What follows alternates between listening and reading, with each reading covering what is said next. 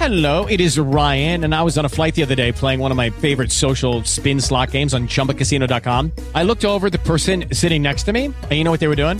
They were also playing Chumba Casino. Coincidence? I think not. Everybody's loving having fun with it. Chumba Casino is home to hundreds of casino-style games that you can play for free anytime, anywhere, even at 30,000 feet. So sign up now at ChumbaCasino.com to claim your free welcome bonus. That's ChumbaCasino.com and live the Chumba life. No purchase necessary. VGW Group. Void where prohibited by law. See terms and conditions. 18+. Hey guys, it is Ryan. I'm not sure if you know this about me, but I'm a bit of a fun fanatic when I can. I like to work, but I like fun too. It's a thing. And now the truth is out there. I can tell you about my favorite place to have fun. Chumba Casino. They have hundreds of social casino style games to choose from with new games released each week. You can play for free anytime, anywhere. And each day brings a new chance to collect daily bonuses. So join me in the fun. Sign up now at ChumbaCasino.com. No purchase necessary. VGW Group. Void where prohibited by law. See terms and conditions. 18+.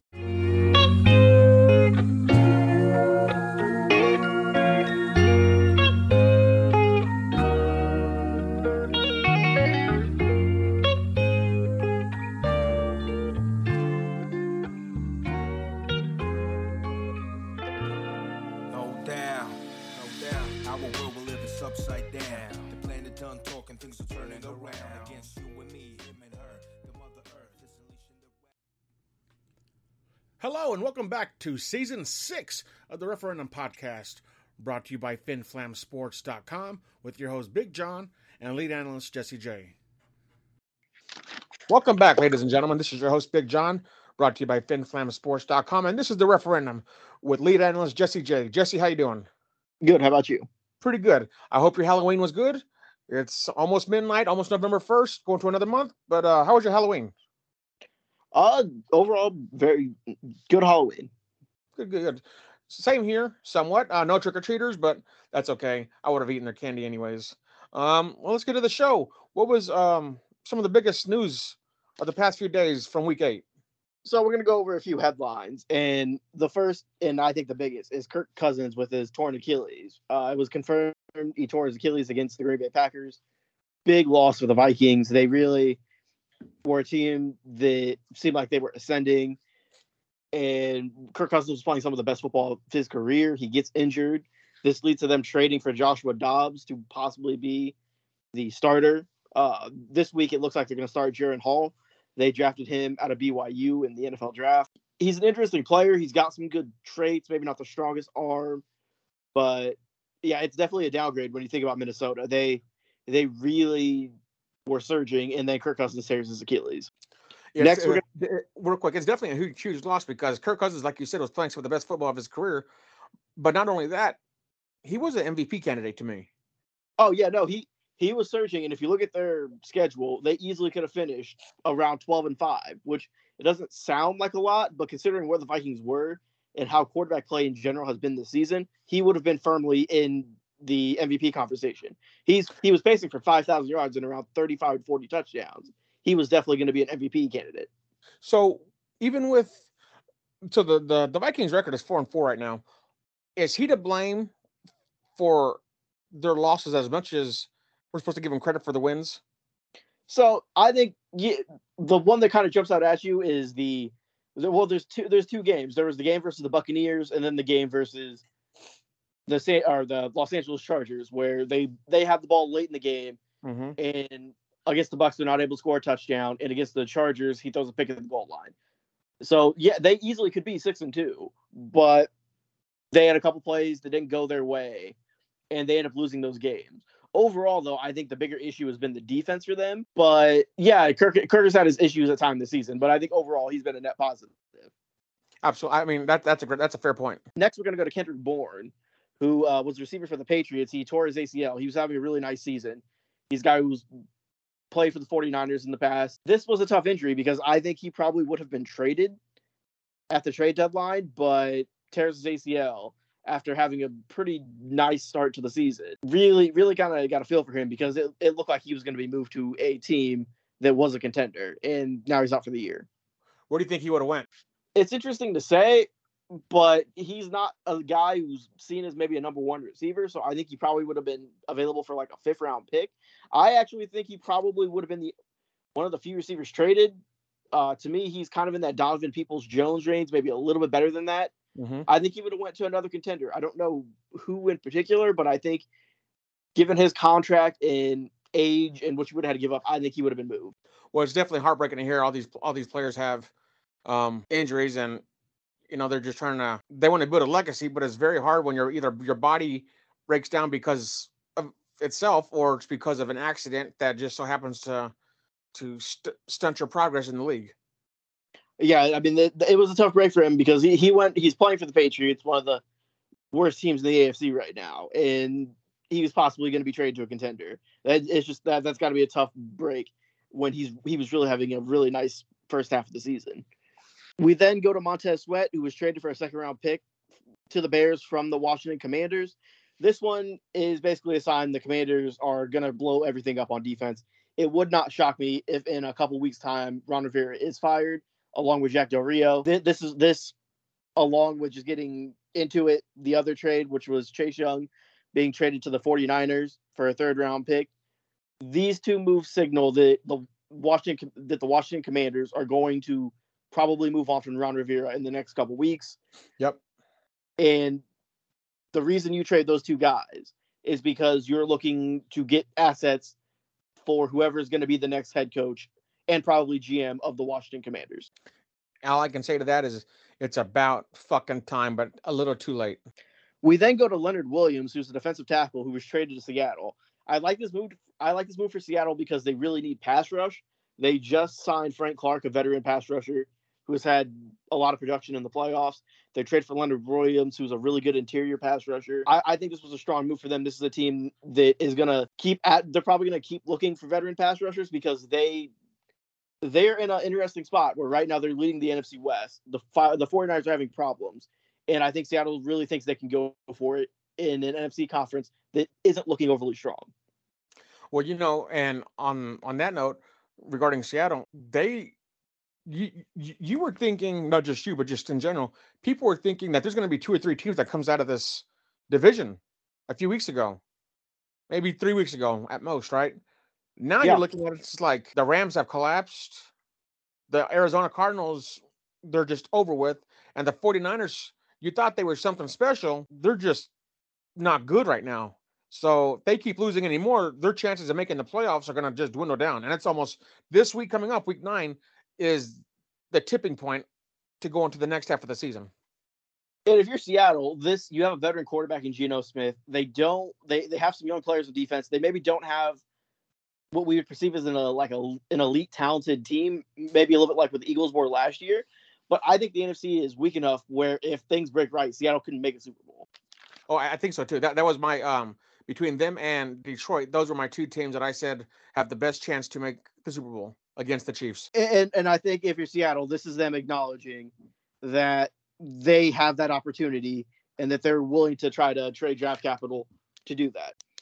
Next, we have Kevin Byard, who was a veteran safety from the Tennessee Titans. He was traded to the Eagles. This was a good move for them. He's a veteran safety, maybe not what he was a few years ago, but for the Eagles, safety was a problem, and especially against the Chiefs in the playoffs last year in the Super Bowl.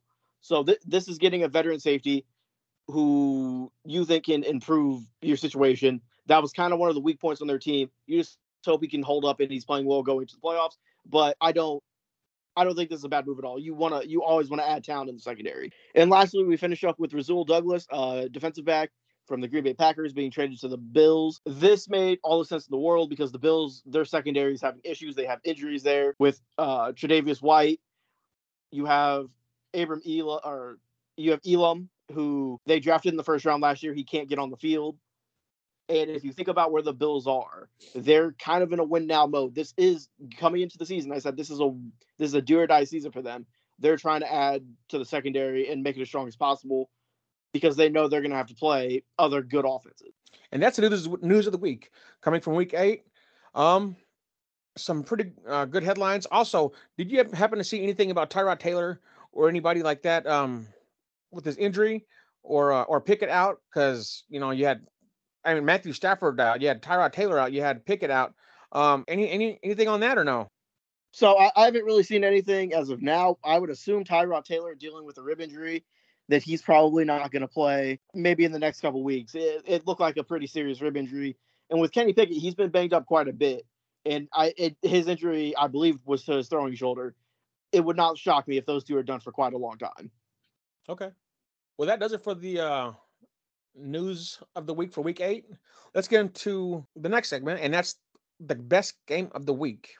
Well, my favorite game of the week was between the Seattle Seahawks and the Cleveland Browns. The Seahawks defeated the Browns 24-20 in what appeared to be just another slop fest involving Cleveland, as it was last week. So no surprise that I liked it last week with whoever they were playing, either the Colts who they were playing last week, and this week against Geno Smith.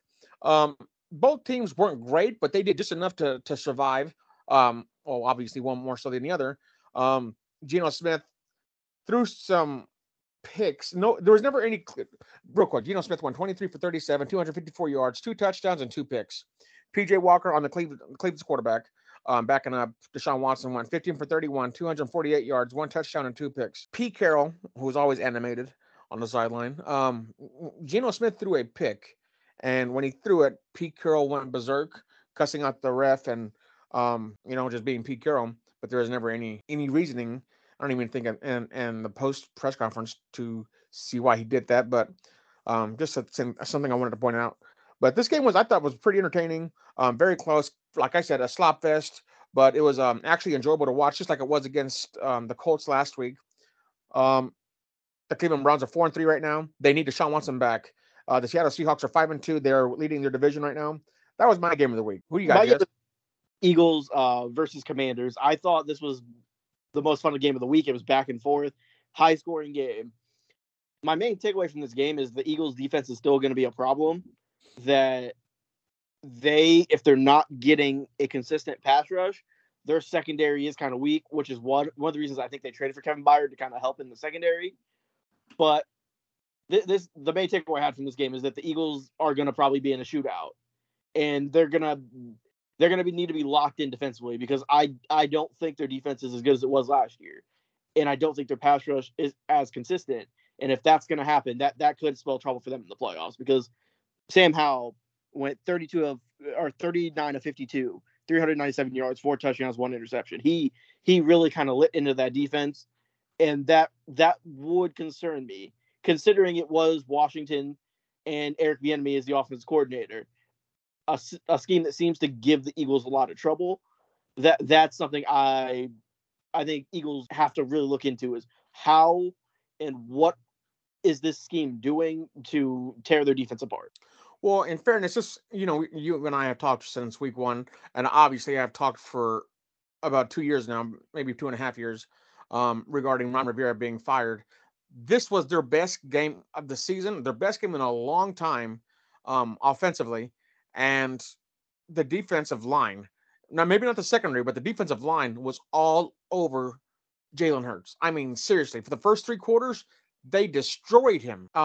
So kudos to the defensive line for Washington, but their offense actually did good. And Eric Bieniemy actually looked like he was calling a play out there, from what people say, because they say he's supposed to be a genius at offense. I've never seen it, but if he did do that, this was the best game of their entire year this past week against the Eagles. You are an Eric Bieniemy hater. No, I'm a truther. You are a hater. Overall, though, the biggest thing that stuck out to me was at least when it comes to Washington spent so much money on their defensive line that, yeah, it was effective, and maybe for the first half or first 2.5 quarters. But as we started to get later in the game, it became less effective. And I think with all the resources and money and even coaches they have on that roster, they have an underperforming defense, and it's why Ron Rivera is going to get fired. Washington is the only team that has been able to stop the tush push, and that was on the 1, if I'm not mistaken. So congratulations to them for doing that. Well, and it makes sense why they do that. You pay Jonathan Allen, you pay Deron Payne, they paid both of their defensive tackles, and they got great push. My issue with them comes down to, I don't think Ron Rivera and Del Rio have put their guys in the best position to win. And I look at the amount of talent they have on their defense. Correct. And how valuable other teams saw Chase Young and Montez Sweat. Why are you not getting that production out of them? And to me, that's the biggest reason why Ron Rivera is going to be fired. is the defense giving up a lot of points. No, that's totally fair. Absolutely. What's next? 5 disappointments of the week. So my first disappointment of the week is Sean McVay and the St. Louis Rams lost to the Dallas Cowboys in a ugly game, 43-20. Matthew Stafford won 13 for 22, 162 yards, 1 touchdown, and 1 pick. Dak Prescott surprisingly did extremely well, but considering the circumstances, that's what you get. He went 25 for 31, 304 yards, 4 touchdowns, and 1 pick. Matthew Stafford left, I think, right after the third quarter started, if I'm not mistaken, and he smashed his thumb, re-injured his thumb when he threw the ball, and it smashed into one of his the opposing team's helmets, and he was favoring that thumb pretty heavily. He never came back in. They had, I think his name was Ripien, and he just was horrible. He shit the bed bad. There was nothing exciting to watch about him. Matthew Stafford and the offense started to get the momentum to at least try to fight back when it was 17-28, if I'm not mistaken. So they had a fighting chance still, but after he got injured, there was no offense left. But Sean McVay, horrible. This is the reason why I say you have to get these backup quarterbacks more reps. Whatever the rule is in the NFL, fuck the rule. It's about the organization. It's about the fans. You have got to remember, if somebody goes down, have a actual backup quarterback who's able and capable of producing with the football. But this is his worst game I've seen him coach in a very, very long time. That's my number one disappointment. Who do you got for number one? Go ahead, Jess. Before I get into my number one, just getting into that a little bit, I think what we're seeing is that the Cowboys they're becoming the team we thought or at least I thought they could be headed into the season. They had that loss to San Francisco, and that was really bad. But the Arizona loss, while not great, they at the time were playing. Arizona was playing well, and we've seen teams have weird losses this season, so that bothers me less. The San Francisco loss was concerning, but how the Cowboys have rebounded is the most important thing, because that's the thing that could have tanked their season. And I think we're starting to see them emerge as a power team in the NFC. My number one disappointment was the Chiefs coaching staff, and I say that specifically on the offensive side. I think what we're seeing in some of the Chiefs things I've seen, at least opinions, are that the Chiefs don't need another receiver, or that the coaching staff is definitely going to figure it out, or that Chiefs fans are being, I don't know what the phrase would be, like maybe greedy or just whiny and complaining. In what regard, Jess? About the fact that the receiving core is not as good. Yes. And I think my issue with some of those takes are that the coaching staff, take a guy like Sky Moore, they're using him mainly as an outside receiver. And if you look at his profile, he's kind of a smaller guy with good, not great speed. He profiles as a slot receiver, and he's playing a lot of outside receiver, and he's not really getting open. Like, you can look at various different metrics to tell you if he's getting open or not. Just watching him play, it's clear that Mahomes doesn't have enough trust in him to throw him the ball that he's going to be in the right spot or that he's going to be open. And I think some of my issues with some of the Chiefs discourse is that because Mahomes and Andy Reid made it work last year, they're definitely going to make it work this year. And I point to a couple things that kind of say that last part, please. Oh, I kind of point against a couple things that people are saying when Mahomes and Reid are definitely going to figure it out. I do tend to think they'll figure it out because great quarterback and great coach, but you have Mahomes and Reid who figured it out last year with veteran receivers like Juju, MVS came on towards the end of the season. He's a streaky player, but he came on towards the end of the season. You had Travis Kelce, and then Isaiah Pacheco in the running game really emerged late in the year. This year, the biggest problem is that you don't have a Juju. While I like Rashee Rice, he's a rookie receiver, and that's a lot to put on a rookie receiver, especially a guy who's a second-round pick. I think he's a nice player, but I feel like you're missing a Juju-type presence. And it's not even just necessarily Juju. It's a guy who can get 7 to 8, 9 targets a game and be someone that Mahomes puts a lot of faith into, along with Travis Kelce. And if you look at what's happening with the Chiefs, it's that Travis Kelce's been a little bit banged up. Sky Moore's underperformed. Kadarius Toney's basically been non-existent.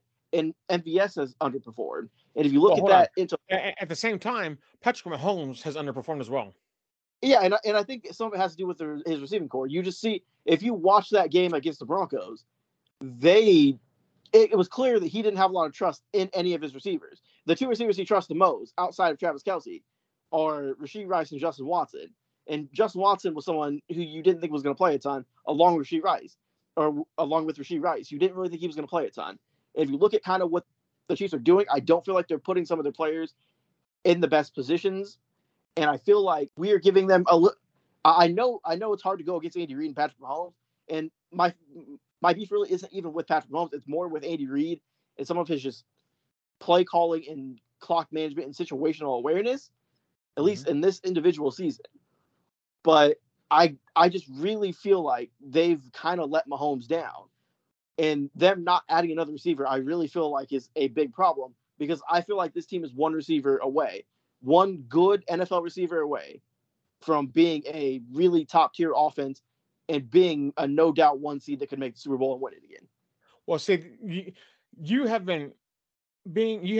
gotten upset for the past 8 weeks when I've told you that the Chiefs' offense is not good, and you keep bringing up the fact that they were on a win streak. Nobody cares. They barely escaped so many teams. On top of that, their offense has not been good, Jess. And I kept telling you that. And you kept refuting everything I said because you're a homer. And I understand that.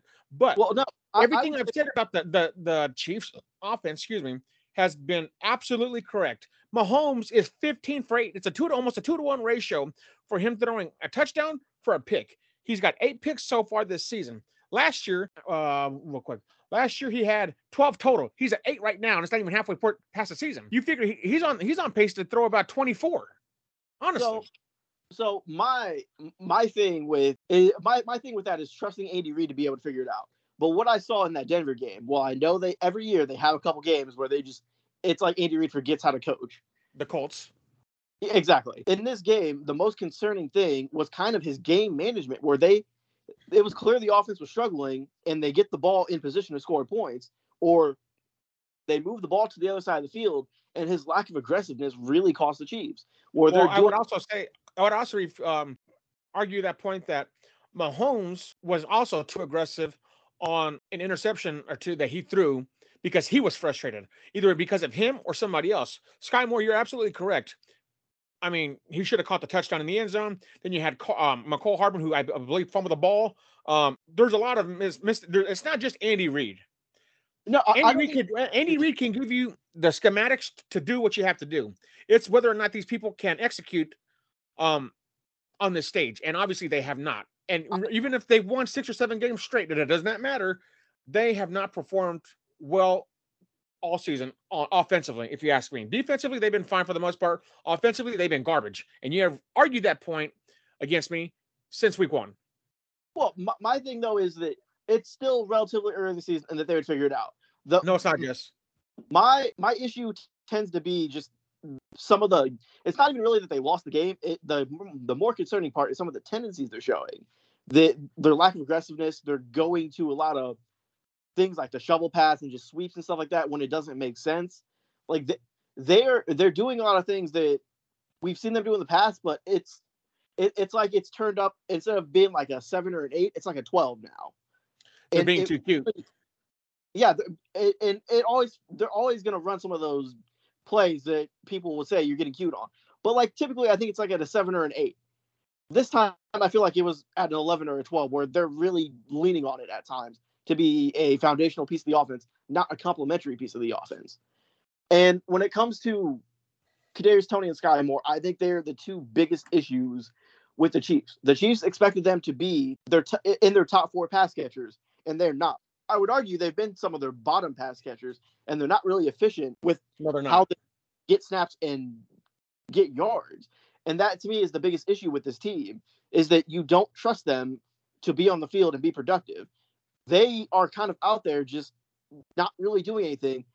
They traded basically for McCole Hardman to do what Kadarius Toney's been doing, which has been primarily a gadget player and him just having a lot of weird snaps and plays. And I feel like that in itself shows the lack of trust that the coaching staff has in some of the receivers, where we saw Kadarius Toney in week 1. He was running routes. Now, he was dropping a lot of passes and he wasn't very productive, but he was running routes and getting open. I don't really think he's had a game where he's actually been a receiver. He's basically been a running back who is masquerading as a receiver since week 1. Yes. And I think that falls on the coaching staff. No arguments here. with the exception of, I think there's a lot more blame that Mahomes deserves. Yeah, I mean, But I hear you on everything else. I mean, you're exactly right on everything else. I feel like he's forced more throws than we're typically going to see him, because he's always going to be an aggressive quarterback. He's a gunslinger. Yes. But I feel like we've seen a lot more frustration throws from him, or him having to hang on to the ball. On the first drive in this game, he had a play where he had the ball for 7 or 8 seconds and nobody got open, and that was kind of indicative of how the game went for the Chiefs, where Mahomes he didn't seem like he had the trust to throw it to some of these guys, and that's something that's going to have to improve. And the Chiefs not making a move shows they think those guys can improve. But this game was really concerning, just from it's not from I don't think they can win, or they're going to miss the playoff standpoint or something like that. It's just from do they have the coaching staff, and do they have the players, and do they have the coaching staff to get enough out of the players to win? And that, to me, is the biggest question. This team's going to go as far as Sky Moore or Kadarius Toney improves and takes them. Oh, I mean, it's the entire organization. It's the entire front office and the players on the field. Mm-hmm. I have nothing else to say on the Chiefs, because I've been right since week 1, and it actually was on display this week. My number 2 disappointment of the week is Arthur Smith, from the coach of the Atlanta Falcons, has proven he's a horrible decision maker and needs to be fired. Still, I've advocated for this since week 1. Just ridiculous. The Tennessee Titans defeated the Atlanta Falcons in a very entertaining game, 28-23.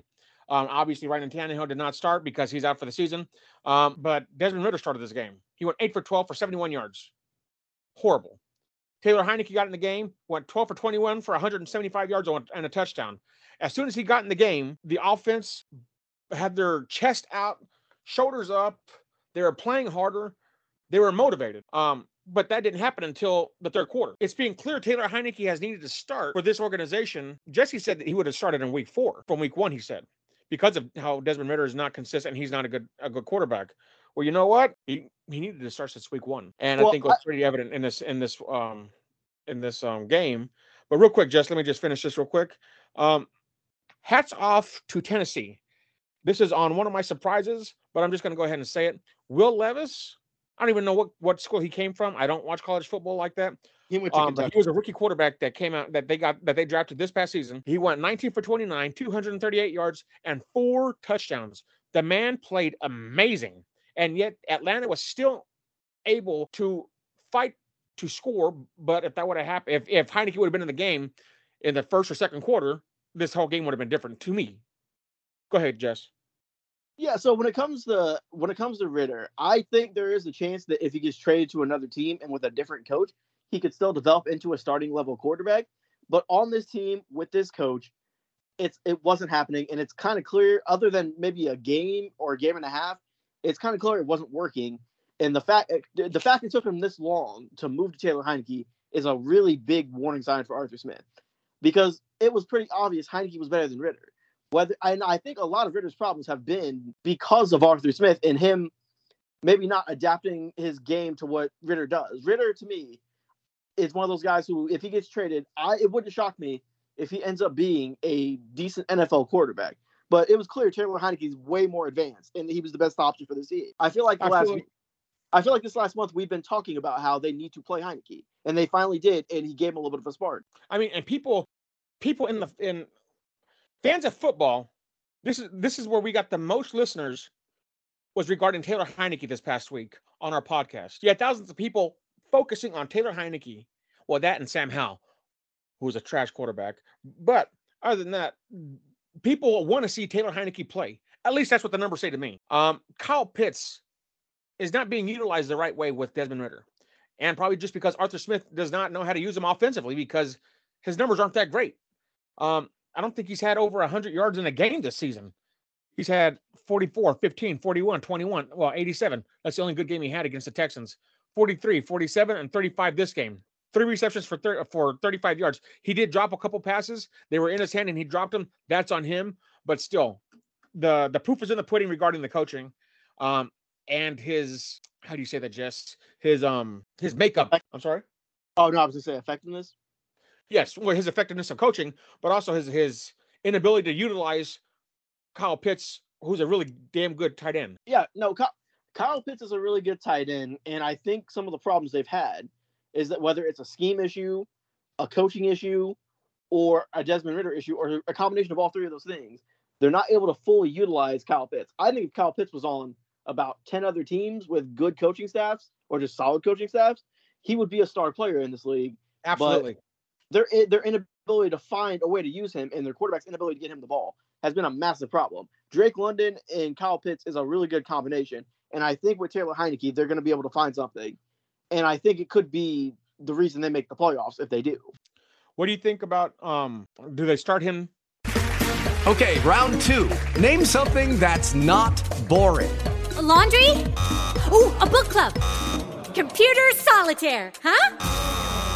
Ah, sorry, we were looking for Chumba Casino. That's right, ChumbaCasino.com has over 100 casino-style games. Join today and play for free for your chance to redeem some serious prizes. ChumbaCasino.com. No purchase necessary. Void where prohibited by law. 18 plus terms and conditions apply. See website for details.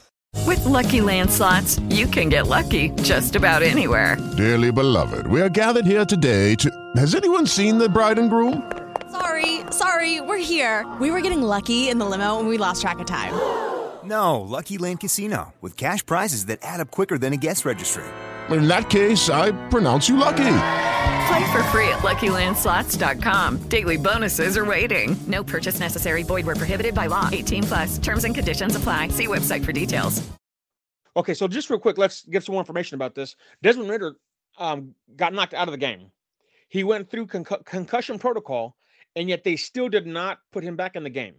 Was that because they want to protect him, or they're like, this is the chance to put Taylor Heineke in? So maybe they were concerned about him, or they had, I believe he was still on the sideline. I don't know. Yes, he was. Yeah, he was on the sideline. So that means he didn't have a concussion and that he cleared protocol, but they chose not to put him back in the game. So that would lead me to believe Taylor Heineke is going to be the quarterback for this team. Interesting. So going forward, that's what you think? Yeah, I think at this point you have to have Taylor Heineke as your team, on your team. And I feel like the Falcons are not in the position where they can play Desmond Ridder. Like, this coaching staff has to make the playoffs if they want to keep it, if they want to keep their jobs. And Yes. if they have it, that is Taylor Heineke. Well, and in their division, let's see where they rank at. I believe they're leading it. They're leading their division 4-4. They cannot risk any more losses because the Saints had the exact same record as them. You don't know what Baker Mayfield and the Buccaneers are going to do because they're 3-4. Falcons are 4-4. The Saints just won and they beat the Colts in a surprisingly entertaining game where Derek Carr actually showed up and didn't need he actually had a pulse. And the Panthers won their first game this week. It's too risky to have Desmond Ridder come back and start this week. The Falcons are a good enough team to make the playoffs, and because the division is bad, they're a good enough team to make the playoffs. And I don't think you can afford to ride this out with Ridder. I think what we're seeing is, at best, he's maybe a average NFL starting quarterback. Well, you already know that's what Heineke is. Heineke is a more polished version of what Desmond Ridder, or at least what they hope Desmond Ridder could be. Yes. Yeah. I'm glad that he played. You and I talked about that as soon as that happened, that the offense completely changed and their chest poked out and stuff like that, and they played more with the pep in their step. But that's my number 2 disappointment of the week, and that's Arthur Smith, who needs to be fired. Who's your number 2, Jess? So mine, we talked about it a little bit earlier. It's the Commanders' defense. It's Ron Rivera. It's Jack Del Rio. It's kind of the ineffectiveness of that defense with a lot of premium picks and assets and money spent on that defense. If you look at how many players they've paid, drafted, and the coaches they have on that staff, their defense should not be as bad as it is. And it feels like, to me, they're probably one of the more disappointing units in the entire NFL. I expected them at worst to be a league average defense, and they're not even close. They're a bottom 5 defense. But how do I say this? The defensive line is good. It's the secondary that we have a problem with, right? It's the secondary that they have a problem with. But when you have as good of a pass rush as the Commanders should have, it feels like they're not overly creative. They're not overly creative with how they use their defensive linemen, which in turn hurts the secondary because you got to move guys around to try to get matchups and create problems for the offensive line. And then in the secondary, you got to get creative with how you use your corners and your safeties. Their entire defensive scheme lacks creativeness and creativity. Okay, so I'm looking at Pro Football Focus right now, and it comes to say that the Washington Commanders defensive line is number 3 in the NFL. That's pretty fucking good. They're getting pass rush, they're getting sacks, they're getting pressure on the quarterback. Their inability to hold up in the secondary, I think, is a coaching issue. I don't think it's a talent issue because they have talent there and they have guys that I think are good. I think it is purely a scheme issue or a coaching issue. Now, would you say that? I'm trying to think. The line. Where do you fix that problem at? I think you got the problem with just Jack Del Rio as defensive coordinator, or do you fix it with the linebackers coach? I think you have to hire a completely new defensive staff. You got to get rid of Ron Rivera. You got to get rid of Jack Del Rio, and you got to get a new mind in there. I would even say take a team like Arizona that doesn't have a ton of talent on defense. I feel like their defense is way better than what Washington has, and they don't have nearly the pieces that Washington does. Yes, and that to me right there is frustrating. And it's not like I think the Eagles coach, the Cardinals coach, who was the former Eagles defense coordinator. It's not like I think he's the greatest mind in the world, but he just is willing to do different things. And I think what you see what Washington's doing is that teams know what they're going to do, which is why, as much challenge they have, if teams know what you're going to do, they can scheme around it. Okay. Well, that's your number 2, correct? Yes. You know, I'm not going to argue with anything about firing Jack Del Rio or. You're not a big Ron. Go ahead. Oh, I said you're not a big Ron Rivera guy. No, not at all. Especially, I mean, the memes that are coming out from. Remember when I told you in week 16 last year, that he's like, we had the playoffs on the line, we were still able to win. He lost me, and you didn't start Taylor Heineke to even fucking win the game. Yeah, his reign in Washington has been so weird because it started out great with the playoff appearance and Alex Smith kind of getting that team to the playoffs, but not being able to play because of calf injury. It started out pretty good, and then it just went steadily downhill since then. I mean, exactly. I mean, Alex Smith led them to a 7-3 record before he got hurt. And then they made the playoffs because of the record. And then he came back after his calf injury, won them the game to make the playoffs. Heineke, I believe, came back in again in both seasons. Weird, oddly enough, because he played for Ron Rivera in Carolina. But you're exactly right. He's either been bailed out because of luck or situation or circumstances. I don't know how you can. He's not even in the top 20 of head coaches. If I create an organization tomorrow, he's not on my list to fucking hire. I feel like he's been at times a liability just because his decision making has just been really erratic. Yes. And it doesn't feel like he's coaching for his job, and he's like trying to, like, oh man, I need this is a season where I have to do everything I can to keep my job and be aggressive and do things and take chances. It feels like he's just kind of erratic with his decision making. Like sometimes they'll go for it, sometimes they won't. Sometimes they try to be aggressive and get touchdowns. Sometimes they'll settle for field goals. Sometimes they'll punt the ball. It just I don't feel like there's any reasoning. It's just kind of playing it by. It's not really playing it by situation. It just feels like you're taking a dart and throwing it at something and seeing what the answer is if the dart hits the board or whatever. Exactly. And I just feel like a coach like Ron Rivera, who had his most success with Cam Newton and that team where he was taking chances, going for it, and letting his talent take over, I feel like he didn't really learn a lesson from his 2015 Panthers run, where you let Cam Newton and that team be as aggressive as possible. And yeah, you lost Super Bowl, but you got all the way to the Super Bowl. And since then, like he's not really done that at all. Yeah, he's a very frustrating coach. I can't wrap my head around it because the things he does, you used a great word, liability. He is a huge liability to that team. People said it was the ownership. I think you can clearly see it was a mixture of both. And I think Magic Johnson is ready to put that nail in the coffin for Ron Rivera as the head coach of their team. Now, the question is, does Eric Bieniemy become the head coach or does somebody else? Because he has not done a good job offensively. I would disagree with that. I think given the quarterback he has, he's done a pretty good job with that team. We beg to differ. Sam Howell for the season has 13 touchdowns, 8 picks, and he's on pace to throw for over 4,000 yards. It's not like he's having a great year, but he was a fifth round. He's basically a 5th round rookie quarterback. Like, there's only so much you can expect from that guy. Well, I mean, he's been sacked, I think, 50 times so far this year, and it's not even halfway through the season. I feel like that's mostly on Sam Howell. He doesn't really have good pocket presence. I've seen 5 or 6 times where he just will run into a sack. Like I think some of it is just on him because he doesn't really have great pocket presence, and he relies on trying to just run away from guys as opposed to actually stepping up in the pocket, moving around. And I think there's a difference because he is more of a, okay, pressure, I'm going to try to run no matter what, as opposed to some of these other quarterbacks like a Mahomes, a Allen, even a guy like a Joe Burrow who's not overly mobile but will be able to kind of scramble around a little bit. There's functional mobility. There's being a runner, and then there's functional mobility. I don't think Sam Howell really has functional mobility. He hasn't really developed that skill yet. He's just more of a runner right now.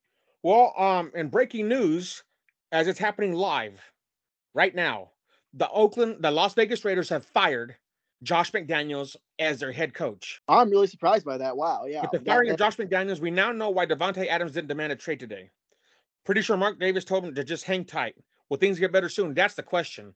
I am very shocked and very pleased because that was my number. What the hell is it?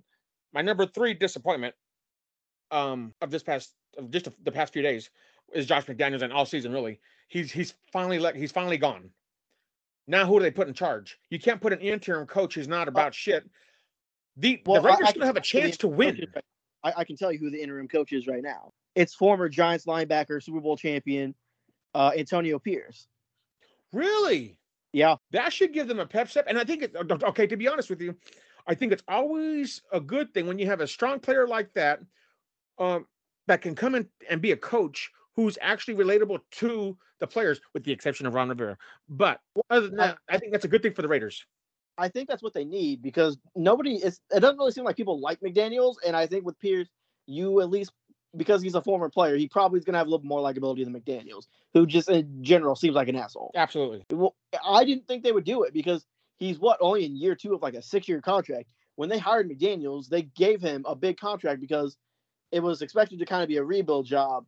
And after the instability they've had, especially with how John Gruden ended, you were going to hire a coach and you were just going to try to give him 3 or 4 years.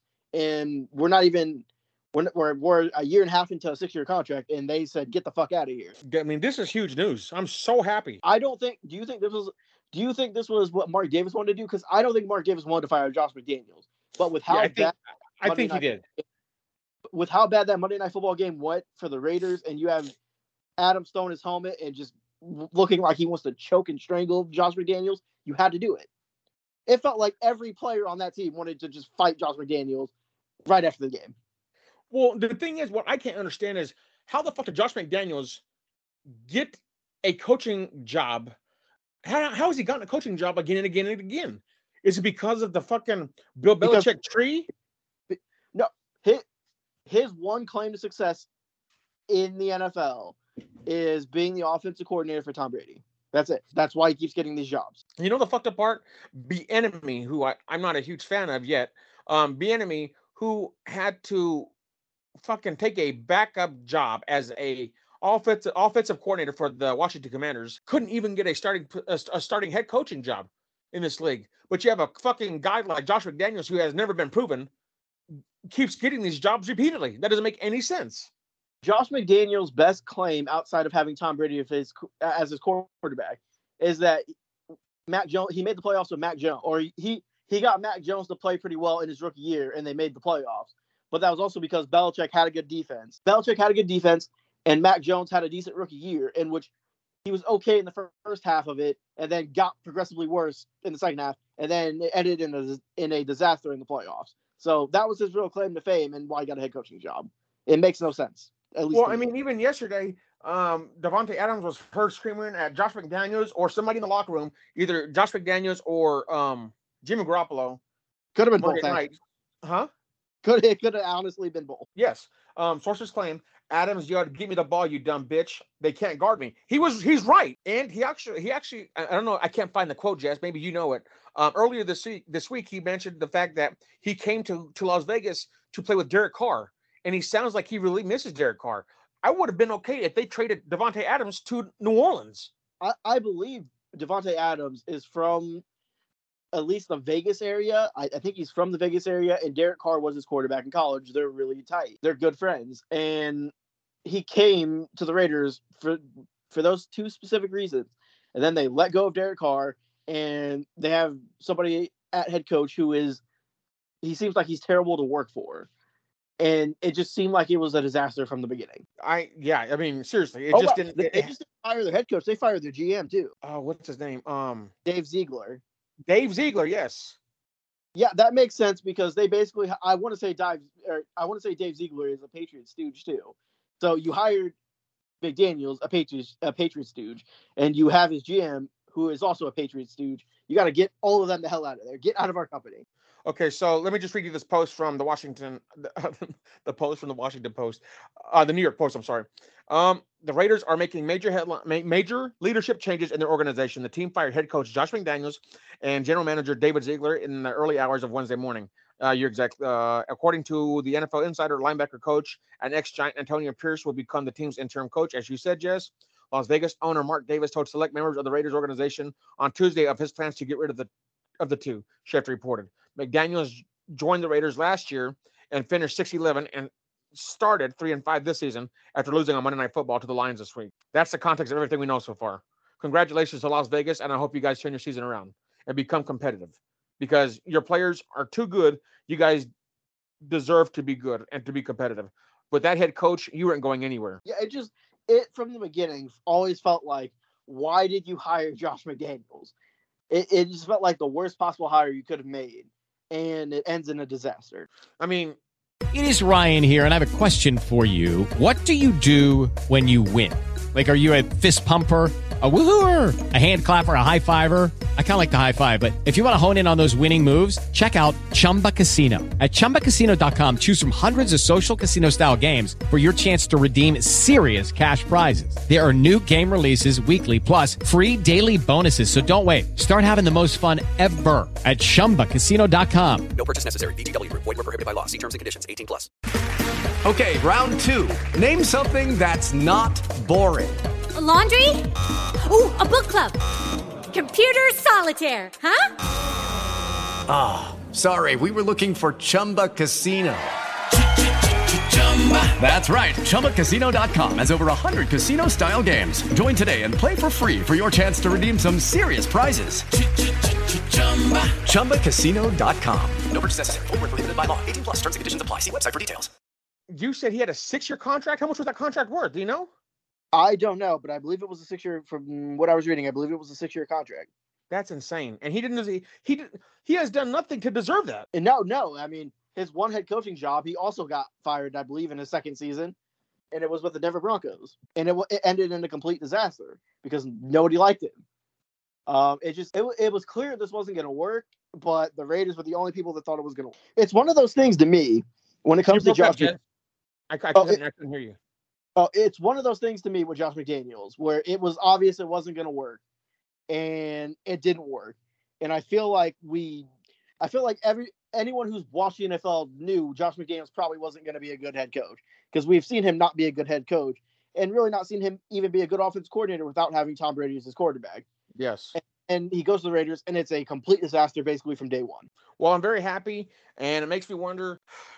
Obviously, I mean, Jimmy Garoppolo has got to be the starting quarterback, but their backup, it makes me intrigued. If Jimmy Garoppolo gets hurt, who does the interim coach go to and decide to choose? You know what I'm saying? Does that make any sense? If I'm saying that correctly? I think you have to play Aiden O'Connell at this point. I know technically the new guys coming in, it's not really the guy they drafted, but he is a rookie. I think he's a rookie 4th-round quarterback. You got to play him. You're not going to have Jimmy on the team next year. Brian Hoyer's old as shit. You have to play Aiden O'Connell. And if he's not good, fine. You're bad. You draft quarterback in the 1st round with your new management and new head coach. But you got to at least play Aiden O'Connell and see if he's anything. That's a fair point. And where's he from? He's from Purdue. He played at Purdue. Pretty good? Yeah, he was pretty good in college. Now, Purdue is a school that Drew Brees came from, correct? Yes, that is the school that produced Drew Brees. Is he on the level of Drew Brees coming out of college? No. Okay. I just had to ask. I don't watch college football, but I wanted to inquire about that. He was a solid quarterback, not overly mobile, doesn't really have a great arm. I would say pretty smart, but his one kind of start he played in, he got sacked a ton, and it looked like he didn't really know what he was doing. That's also having Josh McDaniels as your coach, though. I can see how that could fuck you up. But I think the smartest thing to do is to play Aiden O'Connell, see if he's got anything, and then you let the next coaches, or you let the next coach and GM decide what to do with the team. But if you're looking at it, Garoppolo's not going to be on the team next year. Hoyer's not going to be on the team next year. At least play Aiden O'Connell and see if he has anything. The worst case scenario, the worst case scenario is he sucks. The best case scenario is that he plays all right. And even if your next coach and GM don't want him, you could trade him. How does the offense change this week with the Raiders? I don't know who their offensive coordinator is, but my guess it will pretty much stay the same from a scheme standpoint, but what will change is play calling. Well, I wish the best of luck to Devontae Adams, who is a tremendous wide receiver, who's a top 5 receiver in the league. There's no doubt about that. And you could clearly see his frustration last night. I didn't know anything about him yelling and calling either McDaniels or Garoppolo a bitch until today. So that's interesting. But I wish them the best of luck. They deserve to have some good fortune coming their way. And, they are in Las Vegas, so cha-ching. Any more comments on the Raiders or no? Overall, this was the best decision they could have made. They have had a lot of issues, and Josh McDaniels clearly wasn't the person to fix them. I told you, folks, we were live, baby. I agree with you, Jess. And who's your number 3 disappointment of the week? It was the 49ers as a team. They have lost 3 in a row, and to me, the most concerning thing with them is that if they're not fully healthy, they're not a team that I would trust week in and week out. They didn't have Trent Williams. Chris McCaffrey was banged up. They didn't have Deebo Samuel. That, to me, is a massive problem because what the 49ers rely on is that we have more talent than basically every other team because we don't pay our quarterback. And we're able to use all these draft picks and all this money on guys. We're able to draft and develop. We're able to go out in free agency and pay guys. And we do it because we can get good quarterback play from paying Brock Purdy basically no money at all. And the problem is we saw if they start losing guys, they have no ability basically to adjust. Now, maybe they're able to figure it out, but at least from what this stretch has shown me is that they aren't going to be able to beat some of the top tier teams if they at least don't have their top tier. If they don't have some of their top tier players healthy, they're going to struggle against the good teams in the NFL. Yes. And I think some of the issue directly relates to Purdy. Purdy's great when he's throwing to Deebo Samuel, when he's throwing to Brandon Ayuk, when he's throwing to George Kittle, when he has Christian McCaffrey fully healthy. He's great. But when a couple of those guys are banged up, when he doesn't have his offensive line fully healthy, he turns into a mess. And that's something you saw a little bit in college from him. And I think it kind of shows that, yeah, Purdy's got some limitations. And if those guys aren't fully healthy, they really rear their head in games versus quality opponents. Well, I mean, you've been saying that all year. You have not wavered on that point at all. And again, I don't know how he played, but I never saw him play in college. But I did hear what we've seen in the last 3 weeks is how he played in college. Sometimes, but it's really erratic, and there are some bad turnovers in there. That's exactly what I was going to point out. I've heard nothing but that over the past several weeks, that the whole honeymoon stage with Brock Purdy was great, but he has shrunk down to the player he was in college. And what that means is he wasn't explosive. He was a person who fought, but he wasn't explosive. He was gritty. He wanted to overachieve, but didn't have the capacity to do so, if that makes any sense. I don't know how accurate that is, but that's what I've heard. Yeah, no, I that's probably the best way to describe it. Is he's a quarterback with a lot of starting experience. He's competitive, but he doesn't have a great arm. He's not overly big. He's got a little bit of mobility, but not a ton. And he has bad turnovers. Like there are times he just had terrible turnovers. If you go on Twitter or X now, which was formerly Twitter, if you go on, there's multiple highlight reels of him just having some of the worst turnovers in college you can see. And we're starting to see it rear his head in the NFL, where he's having bad turnovers. And when he doesn't have his full talent and supporting cast, it becomes a little bit messy, and we start to see the bad turnovers and the limitations he has as a player. Well, I think some of the limitations on their offense are the same thing that the Chiefs have gone through themselves since week one.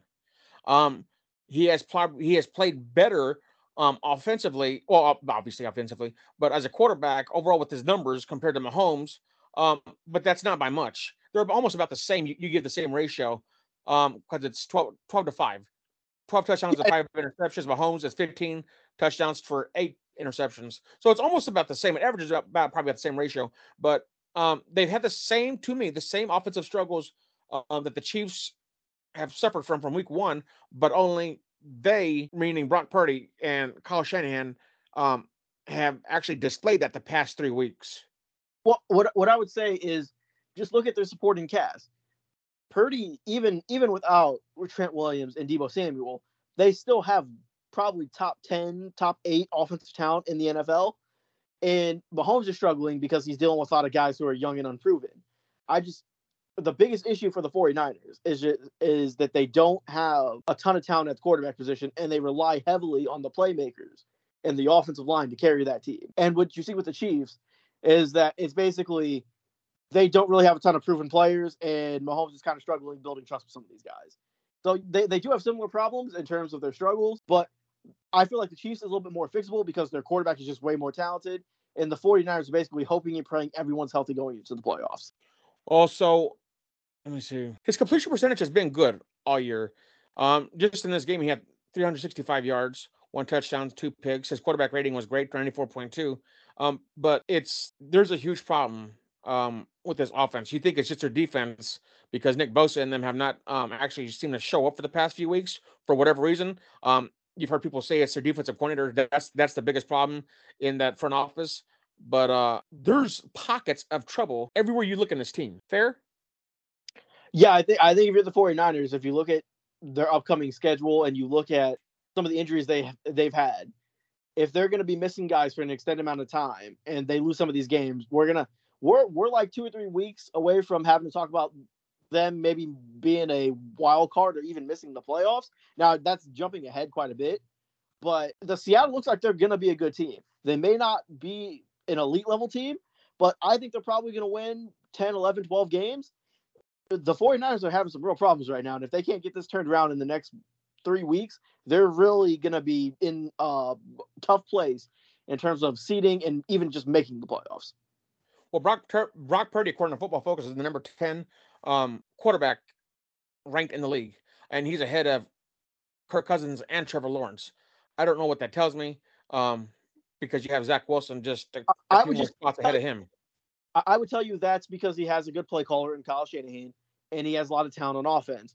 But when you start to lose some of the talent and the play caller can't lean on the talent, you start to see an inconsistent quarterback. You start to see what he was in college, which is a competitive but inconsistent and sometimes very turnover-prone quarterback. Okay, well, see, and I have never really paid attention to Pro Football Focus, even though I look at the rankings when it's on, a picture or anything or something like that. But looking at the direct rankings, so if Brock Purdy is the 10th best quarterback in the league according to Pro Football Focus, Josh Allen's number 1. 2 is number 2. I think Sean McDermott's a problem. If you're talking about play callers, does this just go playing off of numbers, or how does that go off of, Jess? Well, I mean, it's a combination of things, but sometimes Pro Football Focus grades, they can be a little bit arguable. I think when it comes to PFF, the ability they have to grade quarterbacks is subjective. And I feel like with Josh Allen, if you've seen him play, he hasn't looked like the best quarterback in the NFL this year. I mean, if you look at how he played against the Giants, if you look at how he played against the Giants, the Jets, and just other games this year, I don't know how you can see him and think he's the best quarterback in the NFL or has played the best quarterback. I agree 100%. I know people are like, oh, well, there's formulas for PFF.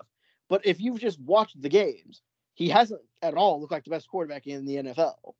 Well, no, I mean, you have Sam Howell, who's number 4, who's ranked number 4, Jimmy Garoppolo, who's number 5, Derek Carr, who's number 6, Justin Fields, who's number 7, Zach Wilson, who's number 8, and Geno Smith, who's number 9. That doesn't make any sense. If you're looking with your eyes, none of this makes any sense. No, I think if you look at just, I mean, you can point to 3 games where Josh Allen wasn't very good. And it's the Jets game, the Giants game, and then the Patriots game where he was just really erratic. And that's not really even including the Bucs game, which I thought he was kind of up and down in too. Yep. The Jaguar, I feel like he's played really uneven.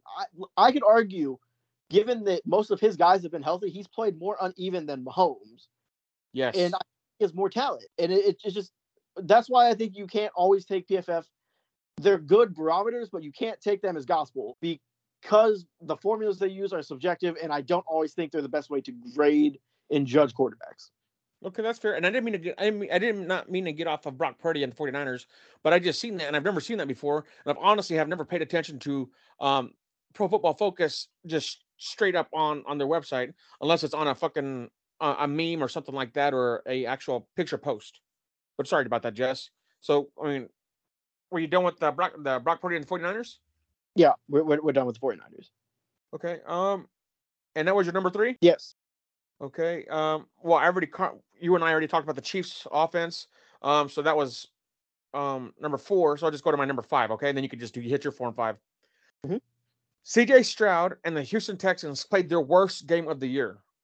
Absolutely horrible. Lackluster offense, lackluster motivation. They did not play with anything that made me want to watch the game next week. I'll tell you that. They did not play well at all. I was actually upset. I called the fact that the Panthers would win this game last week. I'm like, they're going to beat this team because Houston seems to like to play from behind. Almost how the Chiefs used to like to play, used to play back in several years ago. That's how Houston that's what Houston reminds me of. They love to play from behind, but it doesn't always work out that way in your favor. You're not always going to get the W that way. And they had their biggest issue is that they don't have a ton of talent offensively, so it makes it hard to play from behind. The Houston Texans, I think their biggest issue is that they don't have a ton of talent at receiver or tight end, and that what they need to do is, and it's going to be harder because they traded the first round pick to come back up and get Will Anderson, is that they're going to have to go out and probably spend a lot of cap space on acquiring veteran receivers that are better than what they have now. Well, I mean, just overall quarterback to quarterback, little man Bryce Young outplayed C.J. Stroud. C.J. Stroud went for 16 for 24 for 140 yards, no touchdowns, no interceptions. Bryce Young went 22 for 30, went 235 yards, and 1 touchdown. That'll do the job. Judy was boring. Hello. Then Judy discovered ChumbaCasino.com. It's my little escape. Now Judy's the life of the party. Oh, baby, mama's bringing home the bacon. Whoa, take it easy, Judy. The Chumba life is for everybody. So go to ChumbaCasino.com and play over 100 casino-style games. Join today and play for free for your chance to redeem some serious prizes. ChumbaCasino.com. No purchase necessary. Void where prohibited by law. 18 plus terms and conditions apply. See website for details. I think this was the best game we've seen from Bryce Young so far. He's been, for the most part, he's been kind of uneven or even bad. This was the best game we've seen from him. He got sacked 6 times, but it felt like he started to kind of figure some things out, and we'll see if he can carry it over next week.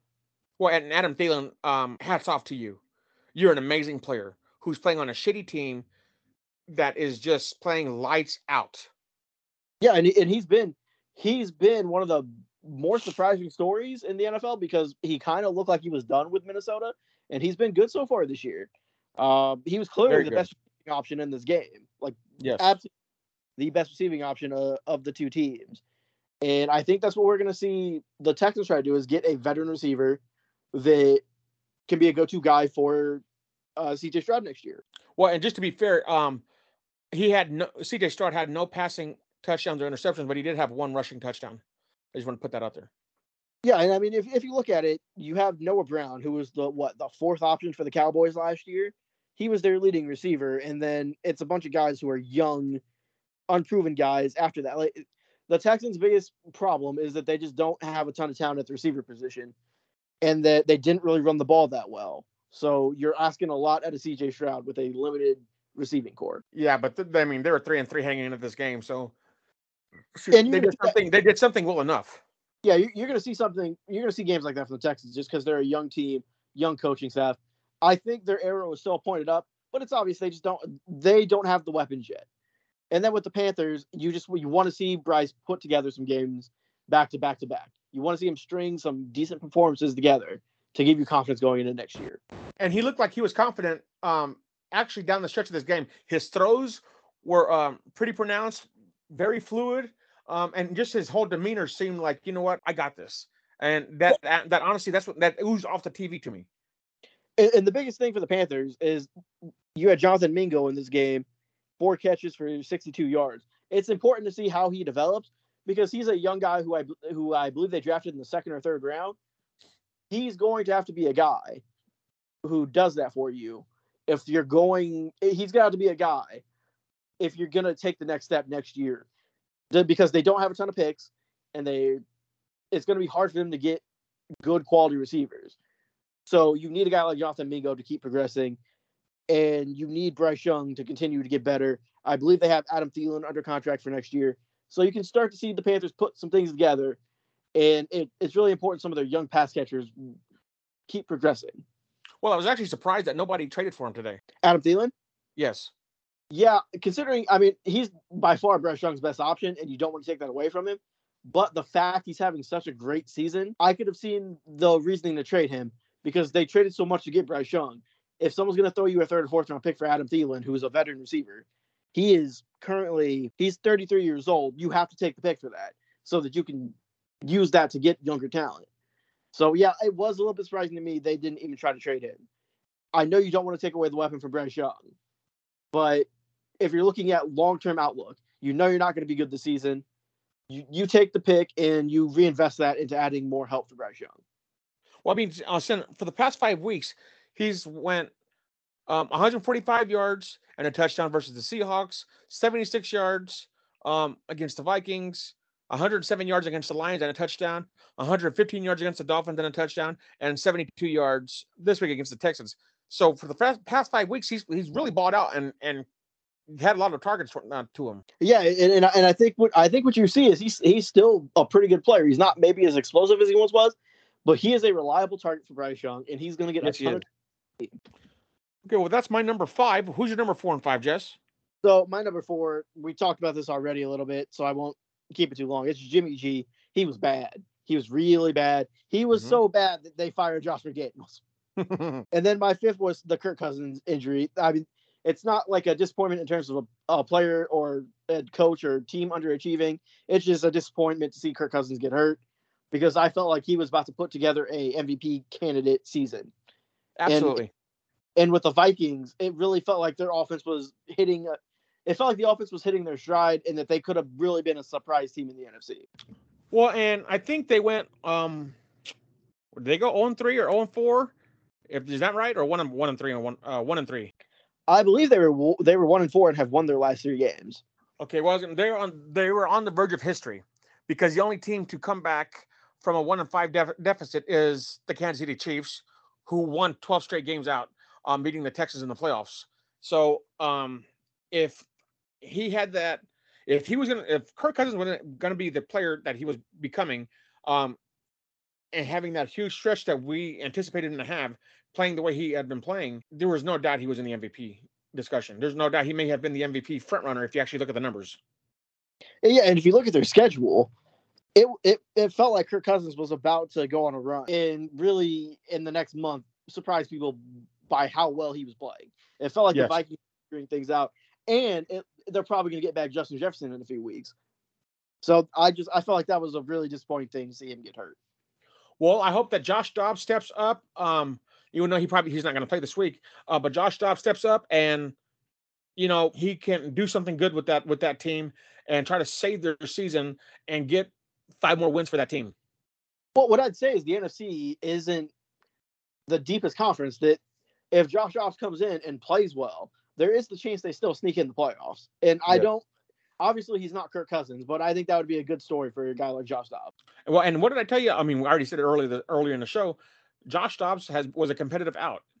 They may have lost almost all their games for the Cardinals, Josh Dobbs of the Cardinals, but they were a competitive team. That's just how they played all year. He played way better than anyone could have expected given the circumstances he was put in. Yes.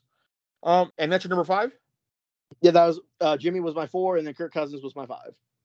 Who is your number 1 surprise of the week? It was the Cowboys offense. I think they're starting to figure it out, and I really think we're about to see the Cowboys start to make a push here to try to get the 1 seed in the NFC. I'm not going to touch that.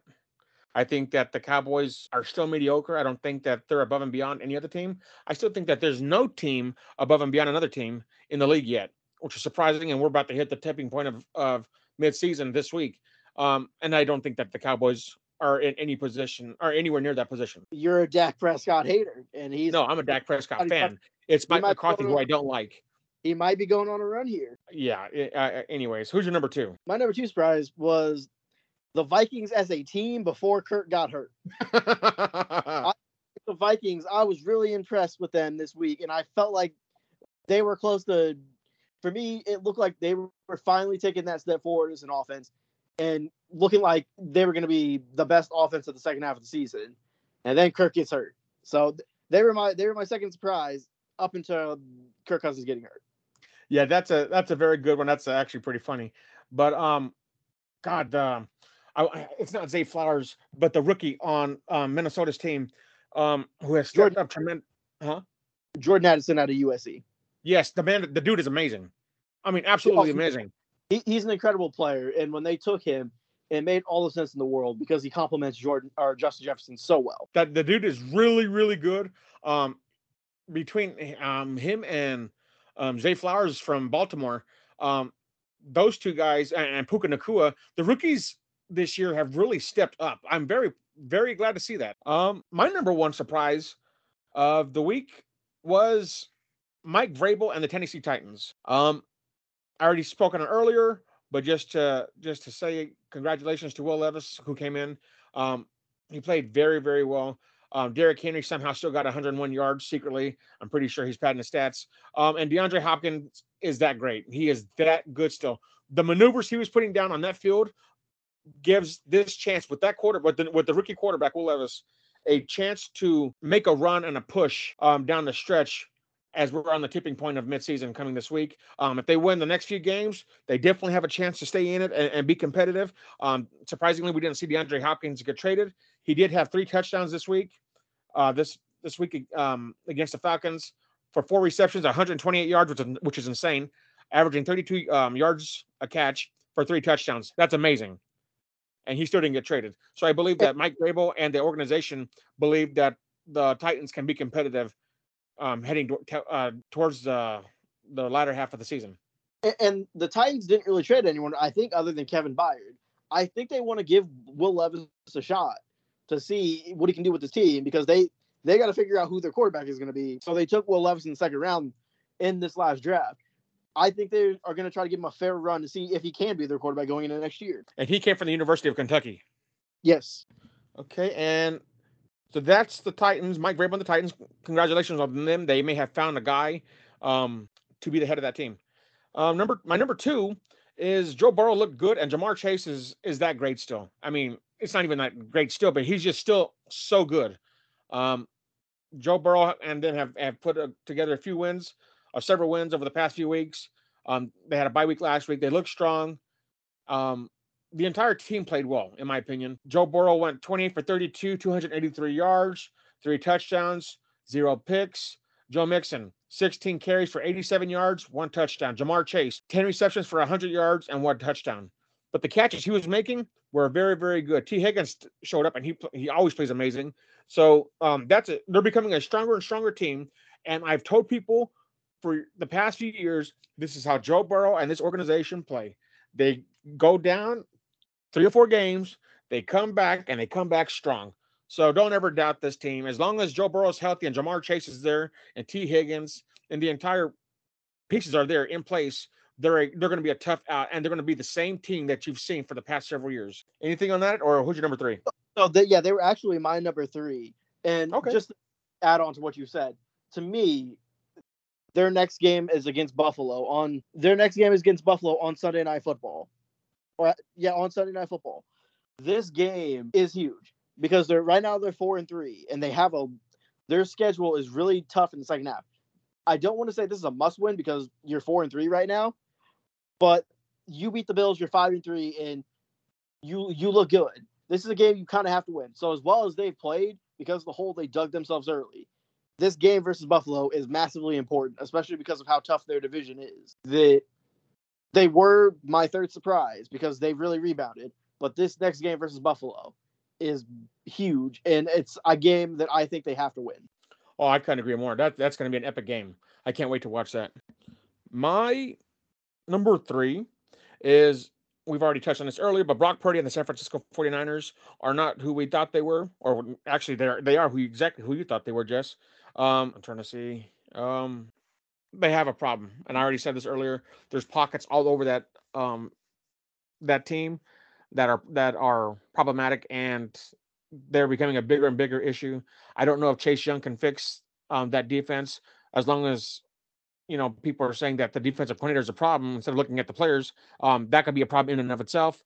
So Kyle Shanahan was actually in the team meetings, which when Richard Sherman was there, Richard Sherman said, "Not in my entire time, my tenure in San Francisco, did Kyle Shanahan ever come into the defensive coaching room with the players at all, ever, not once." So that's telling about how bad that defense is playing right now. And if that's the case, if the defensive coordinator cannot figure this out, Kyle Shanahan's going to be the guy making defensive play calls. So that's going to be interesting to see where his mind's going to be after the entire rest of the season, if he can handle all of it. Yeah, and just to kind of summarize that, it's if you look at the 49ers roster from 1 to 52, it might be the best in the NFL. The problem is the 53rd guy is Brock Purdy, and it just happens to be the most important position in the NFL, which is quarterback, which is the reason I really felt like I could never trust that team. Now, you've said that since day one. Mm-hmm. Who's your next one, Jess? Who's your number 4? So it actually is Will Levis, who we talked about a little bit earlier. I was really shocked by this. I didn't really see this coming. Now, it's only 1 week, and we've seen quarterbacks have really strong first weeks and not been able to build off of it. But this was a good start for Will Levis, and I think it's one of the reasons why Tennessee maybe didn't try to trade more players is because they want to try to give Will Levis a shot. Because with the way their roster is constructed, they think they might be able to reopen their window if he's a guy. And to do that, you have to keep talent around him, which is why I think they decided to hold on to some of the players, is to give him a fair chance and really get a fair evaluation of him. If he continues to play like this, that means Tannehill's done. Oh, yeah, I think he's done anyways. I think they're ready. The reason they drafted Will Levis is because they were ready to move off of him. Tannehill has become injury prone. Yeah, and at this point, even if Tannehill is healthy, if Levis is playing okay, they're going to go with Levis, and they're just going to see what they have. At that point, if he's playing all right and Tannehill is healthy to go, you have to just stick with Levis, because it would be irresponsible not to see what this young guy has. Do we play Tennessee at all this year? I don't believe so. Good. They always seem to be our kryptonite. Mm-hmm. I agree with everything you said. My number 4 is the only player to give the Philadelphia Eagles any type of life, and that happens to be A.J. Brown. And just over the past few weeks, the man is a killer. He has caught balls like he's Tyreek Hill at a elite level. He's been that great playing, is A.J. Brown. Very, very happy the way he's played. I can't honestly say any more, but I'm going to look up his numbers right now just to tell you. A.J. Brown, 8 receptions, 130 yards, and 2 touchdowns. If you just watch him, he's played some incredible football and clutch football. So he had 8 receptions for 130 yards this week, 2 touchdowns. Last week, 10 receptions, 137. The week before that, 7 receptions for 131 yards. The week before that. And basically, AJ... Hold on, just real quick. The week before that, he had 6 receptions for 127 yards. The week before that, he had 9 receptions for 175 yards and 2 touchdowns. The week before that, he had 9 receptions for 131 yards. The dude this might be the offensive player of the year. AJ Brown is so good that the Titans fired their GM basically for trading him. Like that's basically, I mean, that's really probably the final reason as to why they came to the decision to fire their GM last year, was because he traded AJ Brown and he got a singular first round pick. They traded AJ. Imagine the Titans if they had AJ Brown and DeAndre Hopkins. I think we're talking about a team. I think that Ryan Tannehill still would have been the problem. Yeah, I think he would have been the problem, but at least you would have had a young quarterback like Will Levis to take over the reins, and then you really might have an opportunity to be a team that could challenge in the AFC. Sure. And I think just their trading of AJ Brown is going to be one of the more puzzling things as we look back in the next 10 years. Okay, so just going down the list, for the past 6 games, he's had over 127 yards. 127 yards. That's just minimum over the past 6 games. That's ridiculous. And I feel like we've really seen Hurts rely on him this year. that I feel like if A.J. Brown got hurt, I think it completely changes the Eagles' offense. He, along with Tyreek Hill, might be the two most valuable players in terms of skill position players in the NFL to go along with Travis Kelce. I think those are probably the three most important receiving options in the NFL. Oh, absolutely. That dude, I mean, just watching him, he's special. Watching him, the way he plays and catches is special because it's so clutch. It's so dynamic. But looking at the numbers, I wasn't even aware of the consistency of how dominant he's been by executing his catches. He's been this good. That is insane. But that's why he's my number 4 surprise. Who's your number 4? Oh, this would be my number 5. My number 5 surprise is Seattle. I think the Seahawks look like they are a couple wins away from really cementing their status as a contender in the NFC. I think right now you have the Eagles, you have the Lions, right now maybe the 49ers, if they can get it turned around, perhaps the Cowboys, and I think we're about to see Seattle cement themselves as a firm contender in the NFC. Well, I can't argue that. I love Seattle. I love Pete Carroll. I'm a huge fan of Geno Smith. I think you are too, right? Oh yeah, I feel like Seattle is one of those teams that could surprise a lot of people and get to the Super Bowl this year. That it may not make a lot of sense, but I don't feel like any of those teams in the NFC, even with the Eagles being only a one-loss team, I feel like a team like Seattle that is going to just be kind of wacky with Pete Carroll, I feel like they'd be in a singular game, they could catch the Eagles off guard. Well, who do you think? Would you say a fair comparison between Geno Smith and Jared Goff is fair? Because they both have been playing well, but they both make the same mistakes. I think those are two very comparable quarterbacks. Yeah. I don't think that Geno Smith plays as careless as Josh Allen does, nor is he as explosive as he is, but he certainly plays the same way to me as Jared Goff does. And that's just going by for what you have mentioned in weeks prior, that he's going to play really well, but he's also going to make mistakes. Now, Josh Allen, who's going to play decently, while you're above average, is just going to put the game on the line and then risk the game at the worst moments. I would say more often than not, Goff and Geno Smith won't lose you a game. They may not win you a game. More often than not, they're not going to lose you a game. The problem with Josh Allen is he can win just about any game. He can also just lose you about any game. Absolutely. And I hate to go back to harp on Josh Allen, but I thought that I had to make the comparison between him and Geno Smith. Jared Goff. So that's my number 5. No, is it my number 5? No, you were on number 5. Okay, yeah, so my number 5. We already spoke about it. The Washington Commanders had their best game of the season in a close loss to a struggling Philadelphia Eagles offense, with the exception of A.J. Brown. They are a team that I've been saying since week 1. The Eagles have had struggles, but the big struggles are coming from Washington, offensively throughout the year, and defensively in their secondary. You've already mentioned that earlier, so I'm not going to harp on any more than that.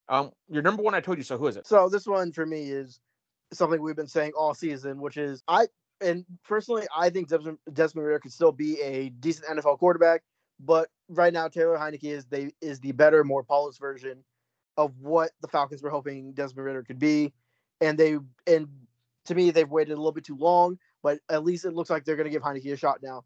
That I told you my first I told you so is that Ridder is better than, or Heinicke's better than Ridder, and this is finally the decision the Falcons should have gotten to. One that they probably could have went to about a month ago. Absolutely. I mean, and you said it. You said by week 4 they'd start him because of exactly what you've seen from Desmond Ridder. Excuse me. And look what happened. They are 4-4, but Desmond Ridder has also cost them several games. Not saying that Taylor Heinicke is going to win them every game, but they're going to be a lot more competitive and more explosive heading down the stretch of the season. I would say that the Falcons have an interesting schedule. And I think it's going to be pretty competitive heading down the stretch. So the next game they have is against the Vikings, depending on how Josh Dobbs plays. I mean, I think that's a win if they start Taylor Heinicke against the Vikings, wouldn't you say?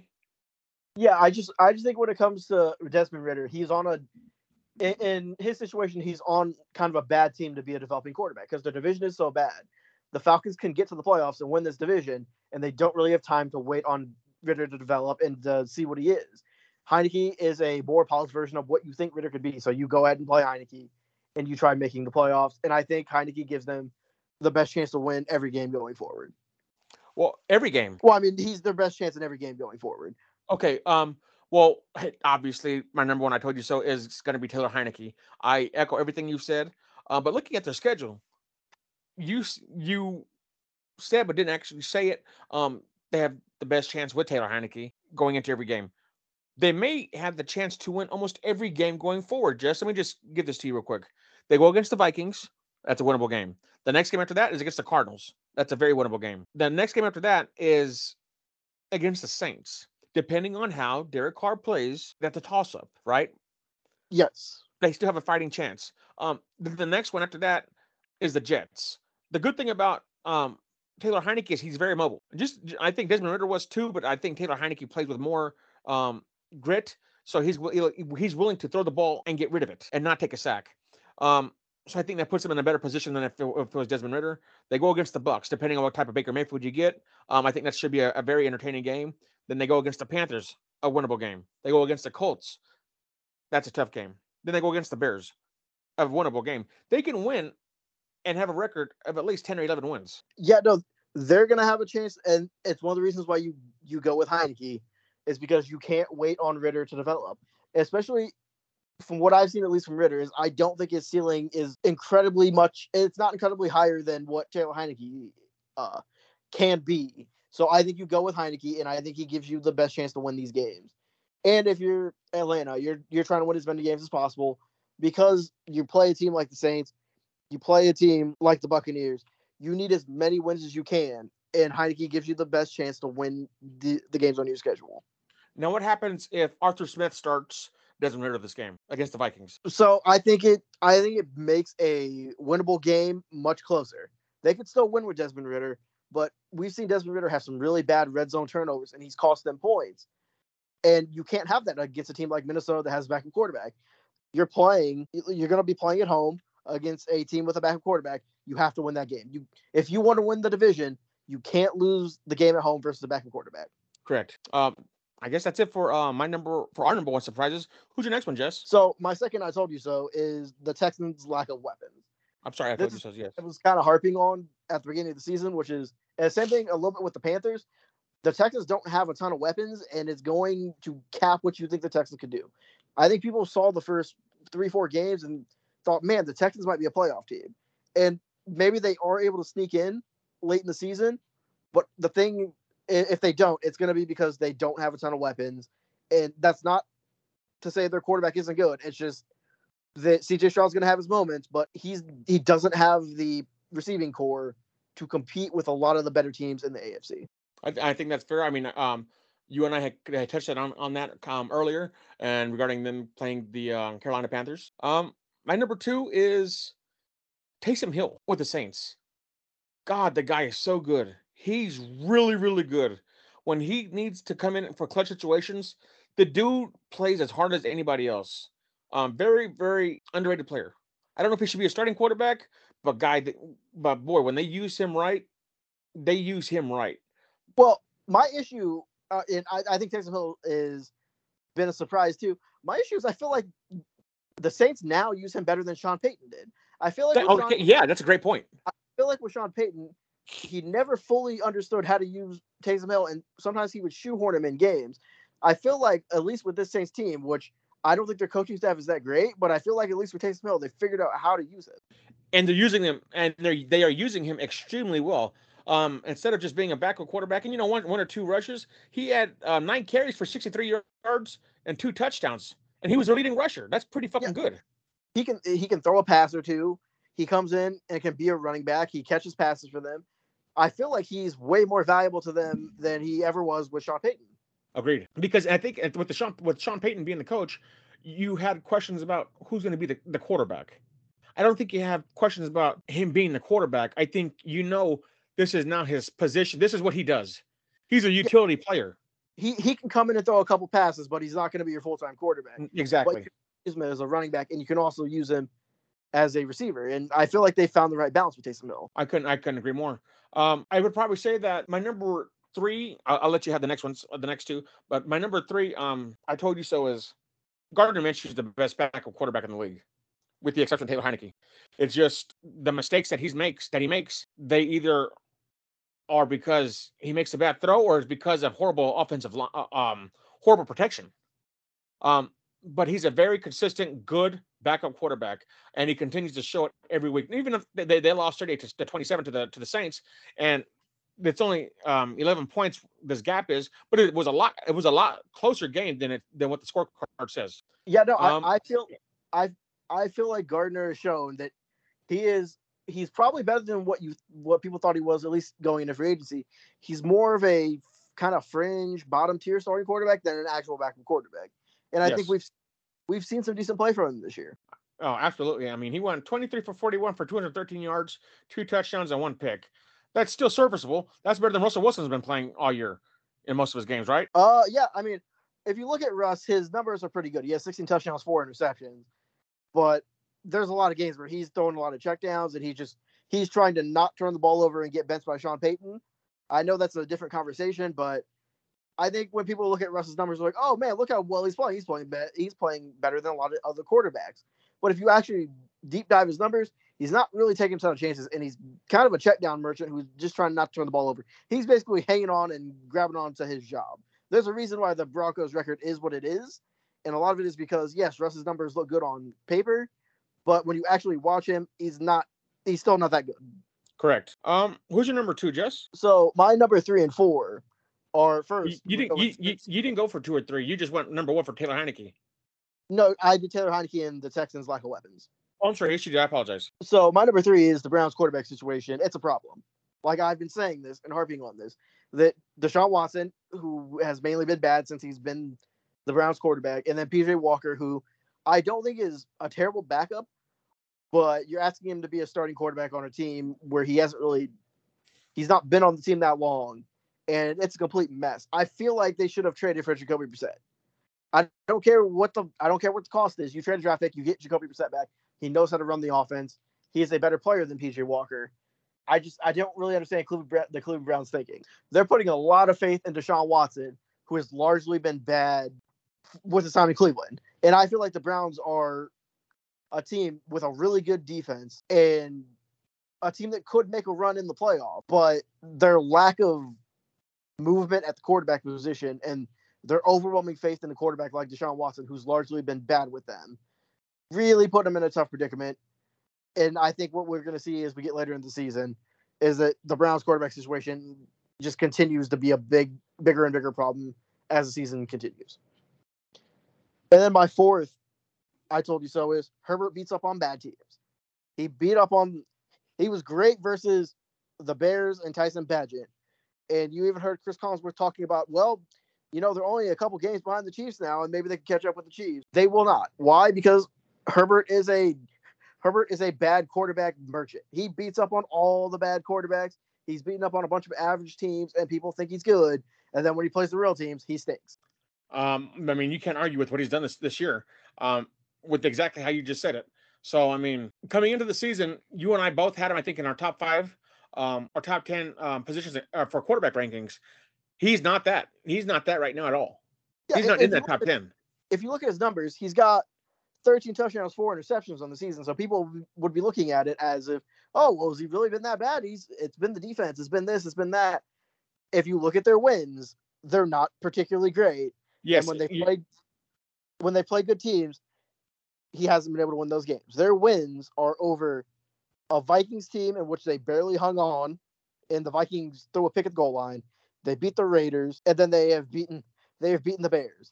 It's a team that doesn't have a lot of great wins, and people are expecting more out of them because, oh, wow, they beat up on the Bears. Yeah, they play the Jets next week. That's a game you got to win. It's not like the Jets are a great team, but they're a pretty good defense, and you have the better quarterback. You should win that game. I agree, and that is a great segue for me for my number 4. I told you so, and that's the New York Jets. They are a feel-good team. Anytime they win, you feel good because it gives you some type of hope that, man, maybe they can do this. Maybe they can go to the playoffs and win. Maybe by the end of the season and Aaron Rodgers throwing the football on the field, he's going to come back and win them a playoff game. And then what? Oh, God, I can't wait to see this. It gives you that type of hope. However blindly that hope may be, it gives you that type of hope because it is a feel-good moment. If it's a feel-good team that you want to see succeed. And all the pressure that Zach Wilson has had on him this entire year, it makes you want to root for him because he's an underdog. And Americans love underdogs. That's my number 4. I told you so. My My number 5 is that the Bills are too inconsistent. I know they beat the Buccaneers, but if you watch that game, it was an encapsulation of the Bills as a team. They were up, but it never felt like they put the Bucs away. Then the Bucs came back in and really were only a couple plays away from having a chance to win that game. They literally threw a Hail Mary in which if Chris Godwin sees the ball quicker, they might win that game with a Hail Mary. And I feel like that game for the Bills is an encapsulation of what they are as a team, where it's like they look good at times, but they're never quite as good as you think, and they're always one play away from a disaster. Couldn't agree more. And that's what all the turmoil in the locker room with Sean McDermott, Stephon Diggs, Josh Allen. Their locker room just oozes toxicity because of their inconsistencies, especially at the quarterback play, because like you said earlier, he can win you a lot of games, but he'll put you in the position himself, him personally, to lose as many games as he wins. My number, are you done on your point, Jess? Yes. My number 5 goes to almost the same thing you said about Josh Allen. I'm going to mirror that with the Baltimore Ravens and their quarterback. There's going to come a time where their quarterback or their team is going to show you and demonstrate to you they're not that good. They have been overhyped this entire year. Jesse said it last week. They're overhyped and overrated. This win against the Arizona Cardinals, who I've consistently said they're a tough outing because they're a tough team. The only blowout margin of victory that they've had against a team was against the Detroit Lions and the Houston Texans. Houston Texans. They beat the Ravens with the backup quarterback, though. The Ravens beat the Browns 28-3, but they were also playing their backup quarterback. Yes. So with the exception of those two teams, because of that circumstance, I don't know what the hell happened with the Lions. I still don't understand what happened. They're overrated. They're overhyped. Lamar Jackson is going to put them in a position where he may actually be the best thing on that team, but everything else around him is going to show you that they're not that good, with the exception of Zay Flowers. Odell Beckham, he can't catch a ball. He can't catch a touchdown. I don't remember when the last time he actually had a touchdown. That offensive line is not doing good to me. I see him going left to right instead of going around.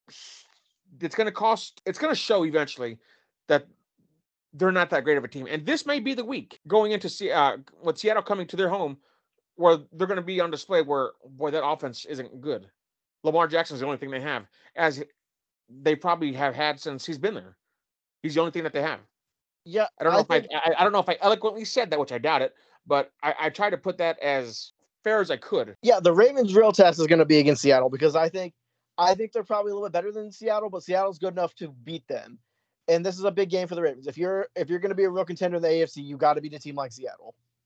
I mean, I know they're in different conferences, but they're both teams that both have high expectations and expect to be in the playoff. This is a big game for them. And if you're the Ravens and you want to try to get the 1 seed, you win a game like this. Well, and there's probably people out there right now thinking, well, fans of both teams, this could be the Super Bowl. Well, if that's the case, you have got to step up if you're Lamar Jackson and the Baltimore Ravens. But the Ravens defense is really good, and that means that Geno Smith cannot make mistakes going into this game, or playing the entire game. He cannot make any mistakes that's going to jeopardize him the win. Yeah, I think this game is going to be. I think not to get in fully into the preview, but this is a game where the Ravens have a chance to make a statement that they are going to be a true contender in the AFC and that they could get the 1 seed. If you're going to do that, you got to win games like this. I agree completely. Well, I think that does it for my 5th. I told you so, and you already hit your 5th. So what do we have next, Jess? You want to take the lead from here? Best in the AFC, best in the NFC. Yes. So I'm going to go with my best team in the AFC. I'm going to go with at least the consistency of this team, and that is the Jacksonville Jaguars. Their defense is among the best in the league. They have consistently had the highest rate of takeaways in the league. Trevor Lawrence has played consistently well. It may not be the biggest win every week, but he can get the job done. Sometimes their offensive players, don't make the catches. But I believe they just got somebody else they traded for today. I don't remember who it was, but I think they added somebody to their offense, if I'm not mistaken. I could be wrong. They added Ezra Cleveland, an offensive guard from Cleveland, I believe. Which should make I believe from Minnesota. Which should make their team stronger, correct? Yeah, I mean, they're getting offensive line help is always important. If you look at the Jaguars, they're a team that is interesting because they're 6-2 right now, but it feels like they don't really have a signature win. I know they beat Buffalo, but depending on how you view Buffalo as a team, I guess that would vary on if you think they have a signature win or not. Because I think a signature win would be over. I think a signature win would be over a team like the Chiefs or even the Bengals. Well, they lost that one already. So let me see who they're. Well, real quick, who do you have for your best team in the AFC? I will stick with the Chiefs for one more week. I think this is a big week. They're going to play the Dolphins in Germany. I will stick with them for one more week, but for at least for this time, I'm going to keep the Chiefs as my best team in the AFC. And if the Jags win this week, then what? Well, I mean, if the Chiefs beat the Dolphins, I think they've cemented their status. They've re-cemented their status as the best team in the AFC. If they don't, I'm open to having a Jacksonville, a Baltimore, or even a Cincinnati or Buffalo as my best team in the AFC. I don't see you putting Buffalo up there. That should be interesting. Okay. What's next, Jess? Best in the NFC. I'm going to go with the Detroit Lions. I still think they're the strongest team. I think that they're a lot more complete than the 49ers. I think that offensively, even with the horrible loss and blowout by the Ravens, they can put together a huge offense. And I think that they're a lot more consistent offensive, defensively, special teams compared to the Philadelphia Eagles. I'm going to go with the Cowboys. I Good had God. this prediction early in the season. I'm going to go back to it. The Cowboys are the best team in the NFC. I have nothing to say to you. What's next? Worse than the AFC. Oh, man. The New England Patriots. Yep, that's mine as well. They stink. Yep. Well, Is I that- mean, they had a chance to beat the Dolphins this week. It's just Mac Jones is garbage. Yeah, you just can't trust that quarterback to consistently make plays. And I think they had their best receiver get hurt in Kendrick Bourne. That team just they feel like they might lose 5 or 6 in a row. We might look back at that Bills win and ask what the hell happened there, because the Patriots only had 3 wins on the year. Yeah, they had a chance to win and they just folded badly. But yeah, we match on that one. What's next? And worse than the NFC. This is tough. I'm gonna go with, I think the Giants are competitive, but going forward, I'm gonna have to go with the Giants. I think Danny DeVito's son, Mr. DeVito, the quarterback now, in for Tyrod Taylor, didn't seem to have an offensive explosion in I don't think he completed a pass. his debut this week. Yeah, Huh? I don't think he completed a pass. No. Yeah, But that's my worst. Yeah, the Giants just are a complete mess. They're one of the more curious teams because DeBall did such a great job last year. But for as good of a job as he did last year, I feel like he's had as bad of a job this year. My worst team in the NFC is the Bears. That team stinks. I mean, they're gonna get Justin Fields back, and we'll see, maybe they can get a win, but that team feels lifeless. I know they traded for Montez Sweat, but to tell you how bad the Bears are, they traded for a player they could have signed in free agency. A team with a lot of cap a team with a lot of cap space could have just waited for the guy to become a free agent and then threw a bunch of money at him. But they are so bad, they didn't think he would even sign with their team. So they traded an early second-round pick just to get Montez Sweat and to franchise tag him and sign to a long-term extension. Well, that just tells you how things are going for the Bears. Pretty fucking bad. That's hilarious. What's next, Jess? We have our picks for this weekend's games. So we're going to start with the Thursday night game. It's the Titans and the Steelers. The Titans at the Steelers. Pittsburgh is a 2.5-point favorite. 2.5 points. I don't see how the hell that's possible. Is that just because of Trubisky's a veteran? I mean, I think, I don't think Pickett's going to play in this game. I would assume it's just because Trubisky has more experience and that they think that Levis is probably going to have some turnovers. But I think the Titans are probably, I mean, if Will Levis just plays half as well as he did against the Falcons, they probably win this game. The only thing that worries me is his offensive line for the Tennessee Titans. Yeah, you worry about them blocking T.J. Watt. Yes, and that's the thing, because T.J. Watt is amazing. So this is a toss-up game to me. But I'm gonna go, just because of quarterback play over the past week, I'm gonna go with the Tennessee Titans. I will also go with the Titans. I think if they can get the ball out of Levis's hands quickly and kind of negate some of the pass rush, I think they're going to be able to move the ball in the Steelers. Next, we have the Dolphins versus Chiefs in Germany. The Chiefs are a 2.5-point favorite. This game's at 8:30 a.m. on the NFL Network, and this should be an interesting game. This is a matchup of two of the better teams in the AFC. This is a telling game. This is going to tell you if Mahomes can get and be the true Superman he is on a foreign soil, I should say. And And, this is going to be a true neutral site game. yes, and And this then should be with the interesting. And then with the Dolphins, this is going to tell you if they're a real contender or not. I feel like if we are going to take the Dolphins seriously as a contender, they have to win this game. Well, I think the Dolphins are going to win this game. For everything we've said earlier during this whole podcast, I think the Dolphins are going to win this game, 38-12. I don't think Dolphins will win this game because I think their defense stinks. I think Andy Reid's going to have some stuff cooked up. I think they win I think Chiefs win 31-21. I disagree. Just remember what you said that during this whole podcast.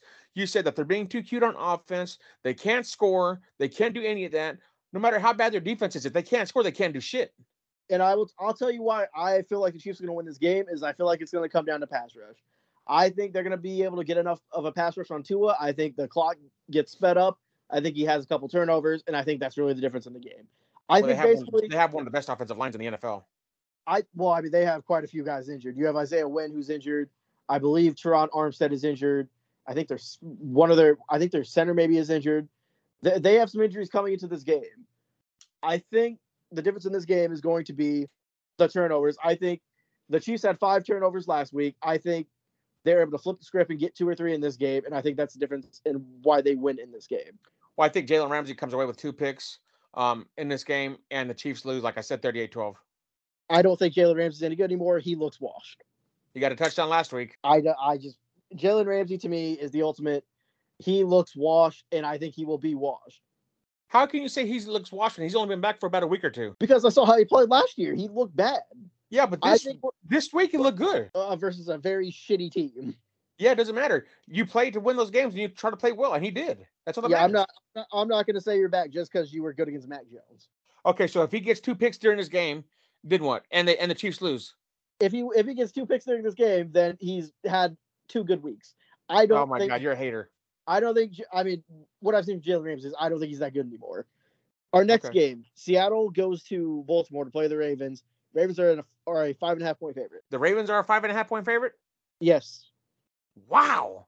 How? I feel like this is a game where I would take Seattle at least to cover, and I think I would take them straight up to win in this game. I'm gonna go Seattle. I will go Seattle to win the game. I think at bare minimum, I think they cover in this game. I think this will be a close game. Our next game is the Cardinals going to Cleveland to play the Browns. Browns are an 8-point favorite. I'm going to go with the Browns. Yeah, at this point, you don't really know who's going to be the Cardinals quarterback. Are they going to have Kyler play quarterback? Is it going to be Clayton Tune? I think even with a backup quarterback for Cleveland, I think they win this game. I just think they have more talent and they can just kind of out-physical Arizona. Did Arizona get rid of anybody from their defense? I don't believe they did. Because their defensive line is actually really strong. Yeah, I think this game is going to probably be closer than people think. It wouldn't shock me if Arizona covered in this game. Well, I mean, they sacked Lamar Jackson. The Ravens were supposed to have one of the best offensive lines in the NFL, and Lamar Jackson still got sacked 4 times this past week. Yeah, and I think what you're going to see is, I mean, with Deshaun Watson's status kind of being up in the air, it's probably going to be P.J. Walker again. It would not stun me if we see this be a close game, but I think I trust the Browns a little bit more. I agree. And Myles Garrett, I think he's a huge factor in this game. If I were to guess, he's probably going to be the difference, whether it's 2 or 3 sacks or just a strip sack recovery. I feel like he's going to make the big play in this game. And then we go to the Buccaneers going to Houston to play the Texans. The Texans are a 2.5 point favorite in this game. I'm going to go with the Buccaneers. I'm also going to go with the Buccaneers. I think they have a little bit. I think even though their offense has struggled a little bit, I think I trust their offensive pieces more than I do Texans. Well, I mean, and you made me realize that because I have more faith in Chris Godwin and Mike Evans because you pointed out week after week that Houston has nobody. In the they're very limited, and this feels like a game that Vita Vea could kind of beat up their offensive line. Right. Next game we go to the Bears going to New Orleans to play the Saints. Saints are a 7.5 point favorite. We don't know who the quarterback is going to be for the Bears. I think the Saints win this game, but if Fields plays, I feel like this might be a slugfest. I'm going to go with the Saints, regardless if Fields plays. Yeah, I feel like if Fields plays, it could be a little bit of a slugfest, but I think the Saints are just the better team. Next, we have Minnesota going to Atlanta to play the Falcons. The Falcons are a 5 point favorite. If Atlanta plays Ritter, they lose this game. So if they start Heineke, I'm going Heineke. Heineke wins against his former team. Other than that, I don't see the Vikings doing anything in this game unless Desmond Ritter starts and he throws picks. Yeah, I'm going to go with the Falcons in this game just because I'm not. It looks like they're going to start Jaron Hall, who's a rookie quarterback out of BYU. They're going to give Dobbs a week to try to maybe learn the offense. I'll go with the Falcons, but if Ritter plays in this game, I do think we're going to talk about a one-possession game late, no matter who plays quarterback for the Vikings. I think you have to play Heineke in this situation. I think with Heineke, he's shown he's going to protect the ball better than Desmond Ritter can. Well, the thing with Heineke, too, is he throws the ball down the field. Yeah, I think this is a game where we could see Kyle Pitts kind of go off a little bit. Yep, that's a great point. Next game, the Los Angeles Rams go to Green Bay to play the Packers. Packers are a 3-point favorite. I don't think I understand this. I think this is saying that maybe Stafford doesn't play because he's dealing with a little bit of an elbow injury right now. Oh, wow. Well, if Stafford plays, I think the Rams got it. Because the connection between Jordan Love and Christian Watson, where's it at? That connection is non-existent.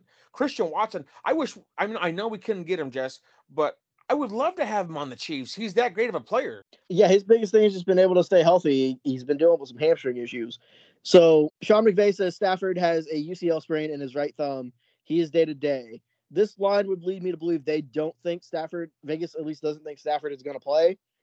If that does happen, I will go with the Packers. And as of now, I'm going to, based off the information we have as we are recording this, I'm going to go with the Packers to win. If Matthew Stafford plays, I'm going with the Rams to win. If not, I'm going with the Packers. Our next game is the Washington Commanders going to New England to play the Patriots. Patriots are a 3.5-point favorite. I think this is basically telling you they think Ron Rivera is about to get fired because if they lose this game, Ron Rivera is getting fired. They're going to leave his ass in New England. Well, that is hilarious. This is a garbage game. I don't even know who to pick because I don't honestly. The Patriots are so bad; they're the worst team in the AFC. I will go with Washington because I think their offensive players are better than what the Patriots have, and I think Howell's just a little bit better than Mac Jones. I don't want to do it, but I'll say Washington. Because if Washington loses this game, they're gonna fire Ron Rivera like immediately. Well, just look what we've done so far. Before we go, just look what we've done so far. Just on our picks, we've chosen almost every upset team. You realize that, right? Yeah. I mean, we've chosen quite a few of the underdogs. We went with the Seahawks. We went with the Browns. Well, the Browns are our favorite. We went with the Bucks. We're going with the Commanders. There's a lot of upset teams that we've picked here. I don't know. We went with the Titans. Mm-hmm. There's a lot of upset games that we picked. We may have to bet on those. But yeah, go ahead. Our next game is the Colts going to Carolina to play the Panthers. Indianapolis is a 2.5-point favorite. I think I'm going to go with the Panthers here. You're kidding me. Yeah, I think I'm going to go with the Panthers here. No. The Colts have way more weapons, and I trust Gardner Minshew more than I do Bryce Young. Yeah, the one thing I would say, though, is the Panthers, despite some of their flaws, they have a really good pass rush, and I think that will be able to get after Gardner Minshew a little bit. Oh, God. Anyways. Our next game, the New York Giants going to Las Vegas to play the Raiders. Raiders are a 2.5-point favorite. Well, I hope the Raiders do win. They may have some new life coming into this week and a whole change of morale going forward. So I wish the Raiders nothing but the best, and I wish them luck, and I hope they do win this week. I mean, this line would lead me to believe, maybe it hasn't updated yet because Josh McDaniels just got fired. God, I don't even know. If Tyrod Taylor were healthy, I think I'd pick the Giants. I think I'm going to go with the Raiders because the Giants quarterback did not complete a pass last week. So I think I'm going to go with the Giants, but I don't feel really confident about it. This game is... If they give the ball to Saquon Barkley, and he's been performing extraordinarily well for the past several weeks, if they give the ball to Saquon Barkley and he just holds it, because I don't trust Josh Jacobs anymore. Whatever the fuck happened, maybe it is Josh McDaniels who was the problem regarding Josh Jacobs and his inability to run the football, as you and I have praised him for doing so well in previous years. Unless that has changed with Josh Jacobs coming into this game that we don't know anything about, I may have to go with the biggest offensive player who can control the ball by himself, and that's Saquon Barkley for the Giants. The Giants may have to be the one to win this game. If you like running, this might be the game for you. It wouldn't shock me if both of the teams just ran wildcat with their running backs. Yeah, just put Saquon Barkley back there, put Josh Jacobs back there, and just run forward. Well, who do you trust more, Josh Jacobs or Saquon Barkley? Man, it's so tough because I mean, if Jimmy plays, I think the Raiders probably win. But I mean, after how Jimmy played last week, you got to play Aiden O'Connell. But like, I think Jimmy, his base level is probably good enough to beat the Giants. I don't think you do that. You have to go with Jimmy Garoppolo. Yeah, I think the Raiders win just because I think their quarterback is probably going to be more confident than whoever the hell the Giants throw out there. Yep. The Giants are probably throwing either Daniel Jones, who's not fully healthy, or Danny DeVito at quarterback. Our next game, the Cowboys going to Philadelphia to play the Eagles. Philadelphia is a -3-point favorite. I'm taking the Cowboys. I may go with the Cowboys as well. I think that their offense is a lot more consistent than the Eagles. Only thing is they don't have a big number one wide receiver like the Eagles do in AJ Brown. CeeDee Lamb's good, but I mean he had a good week this week. But other than that, you know what? I'm gonna go with the Eagles. Fuck it. I'm gonna go with the Eagles. You can't stop the Eagles and AJ Brown. Jalen Hurts has been good, but he's been banged up and he's moved kind of slowly. He's played sloppy. And I just wonder if Micah Parsons, DeMarcus Lawrence, and that defense can get enough pass rush on him to kind of hit him and throw him off his game. And if the Cowboys had Trevon Diggs and he was healthy, I think this is a slam dunk to take the Cowboys. But I do worry about the Cowboys defense a little bit, but I think they have enough of a pass rush to get after Hurts and kind of just get after him and frustrate him a little bit. So I will take the Cowboys, but I think this will probably be the best game of the week. I expect this to be back and forth and a lot of fun. I see the Seahawks and the Ravens being the best game of the week, to be honest with you.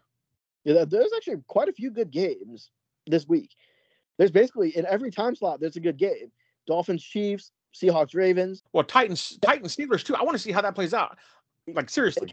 Cowboys, Eagles, and then moving to the Sunday night game is the Buffalo Bills going to Cincinnati to play the Bengals. Bengals are a 2.5-point favorite. Okay, let me just say this: if the Bills win this game, no matter if the Chiefs win, they're the best team in football.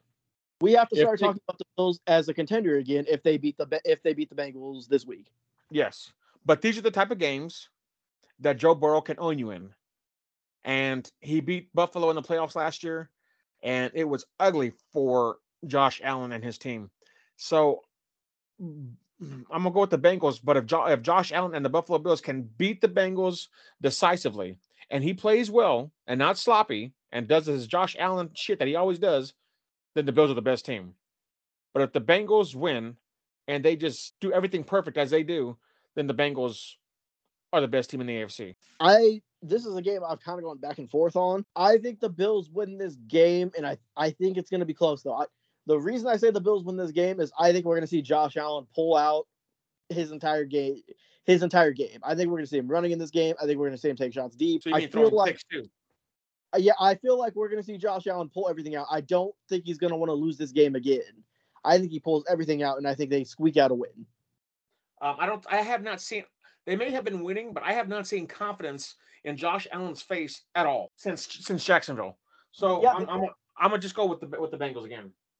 This is an important game. If you're the Bills and you want to prove you're a real contender, you win this game. If you don't, I can't consider you as a real contender. Yeah, I'm with you. And then we go to our Monday Night Football game, which is the Los Angeles Chargers going to New York to play the Jets. I am going to go with the Jets. This one is interesting because this is a game for Herbert. You're going to play against a good defense. You're playing a team that doesn't have a great quarterback. In that, hey, can you get to 20? Can you get 24 points? Because you'll probably win the game. This is a big game for Herbert. If you're going to be a playoff team, you got to win a game like this. I'm going to go with the Jets, though, because I do think they're going to force enough turnovers on Herbert to win this game. I'm with you. If you look at history would say that Herbert usually loses this game. Yep. And that does it for this week's games and this week's picks. There's going to be a lot of good games, like you just said, and a lot of telling games.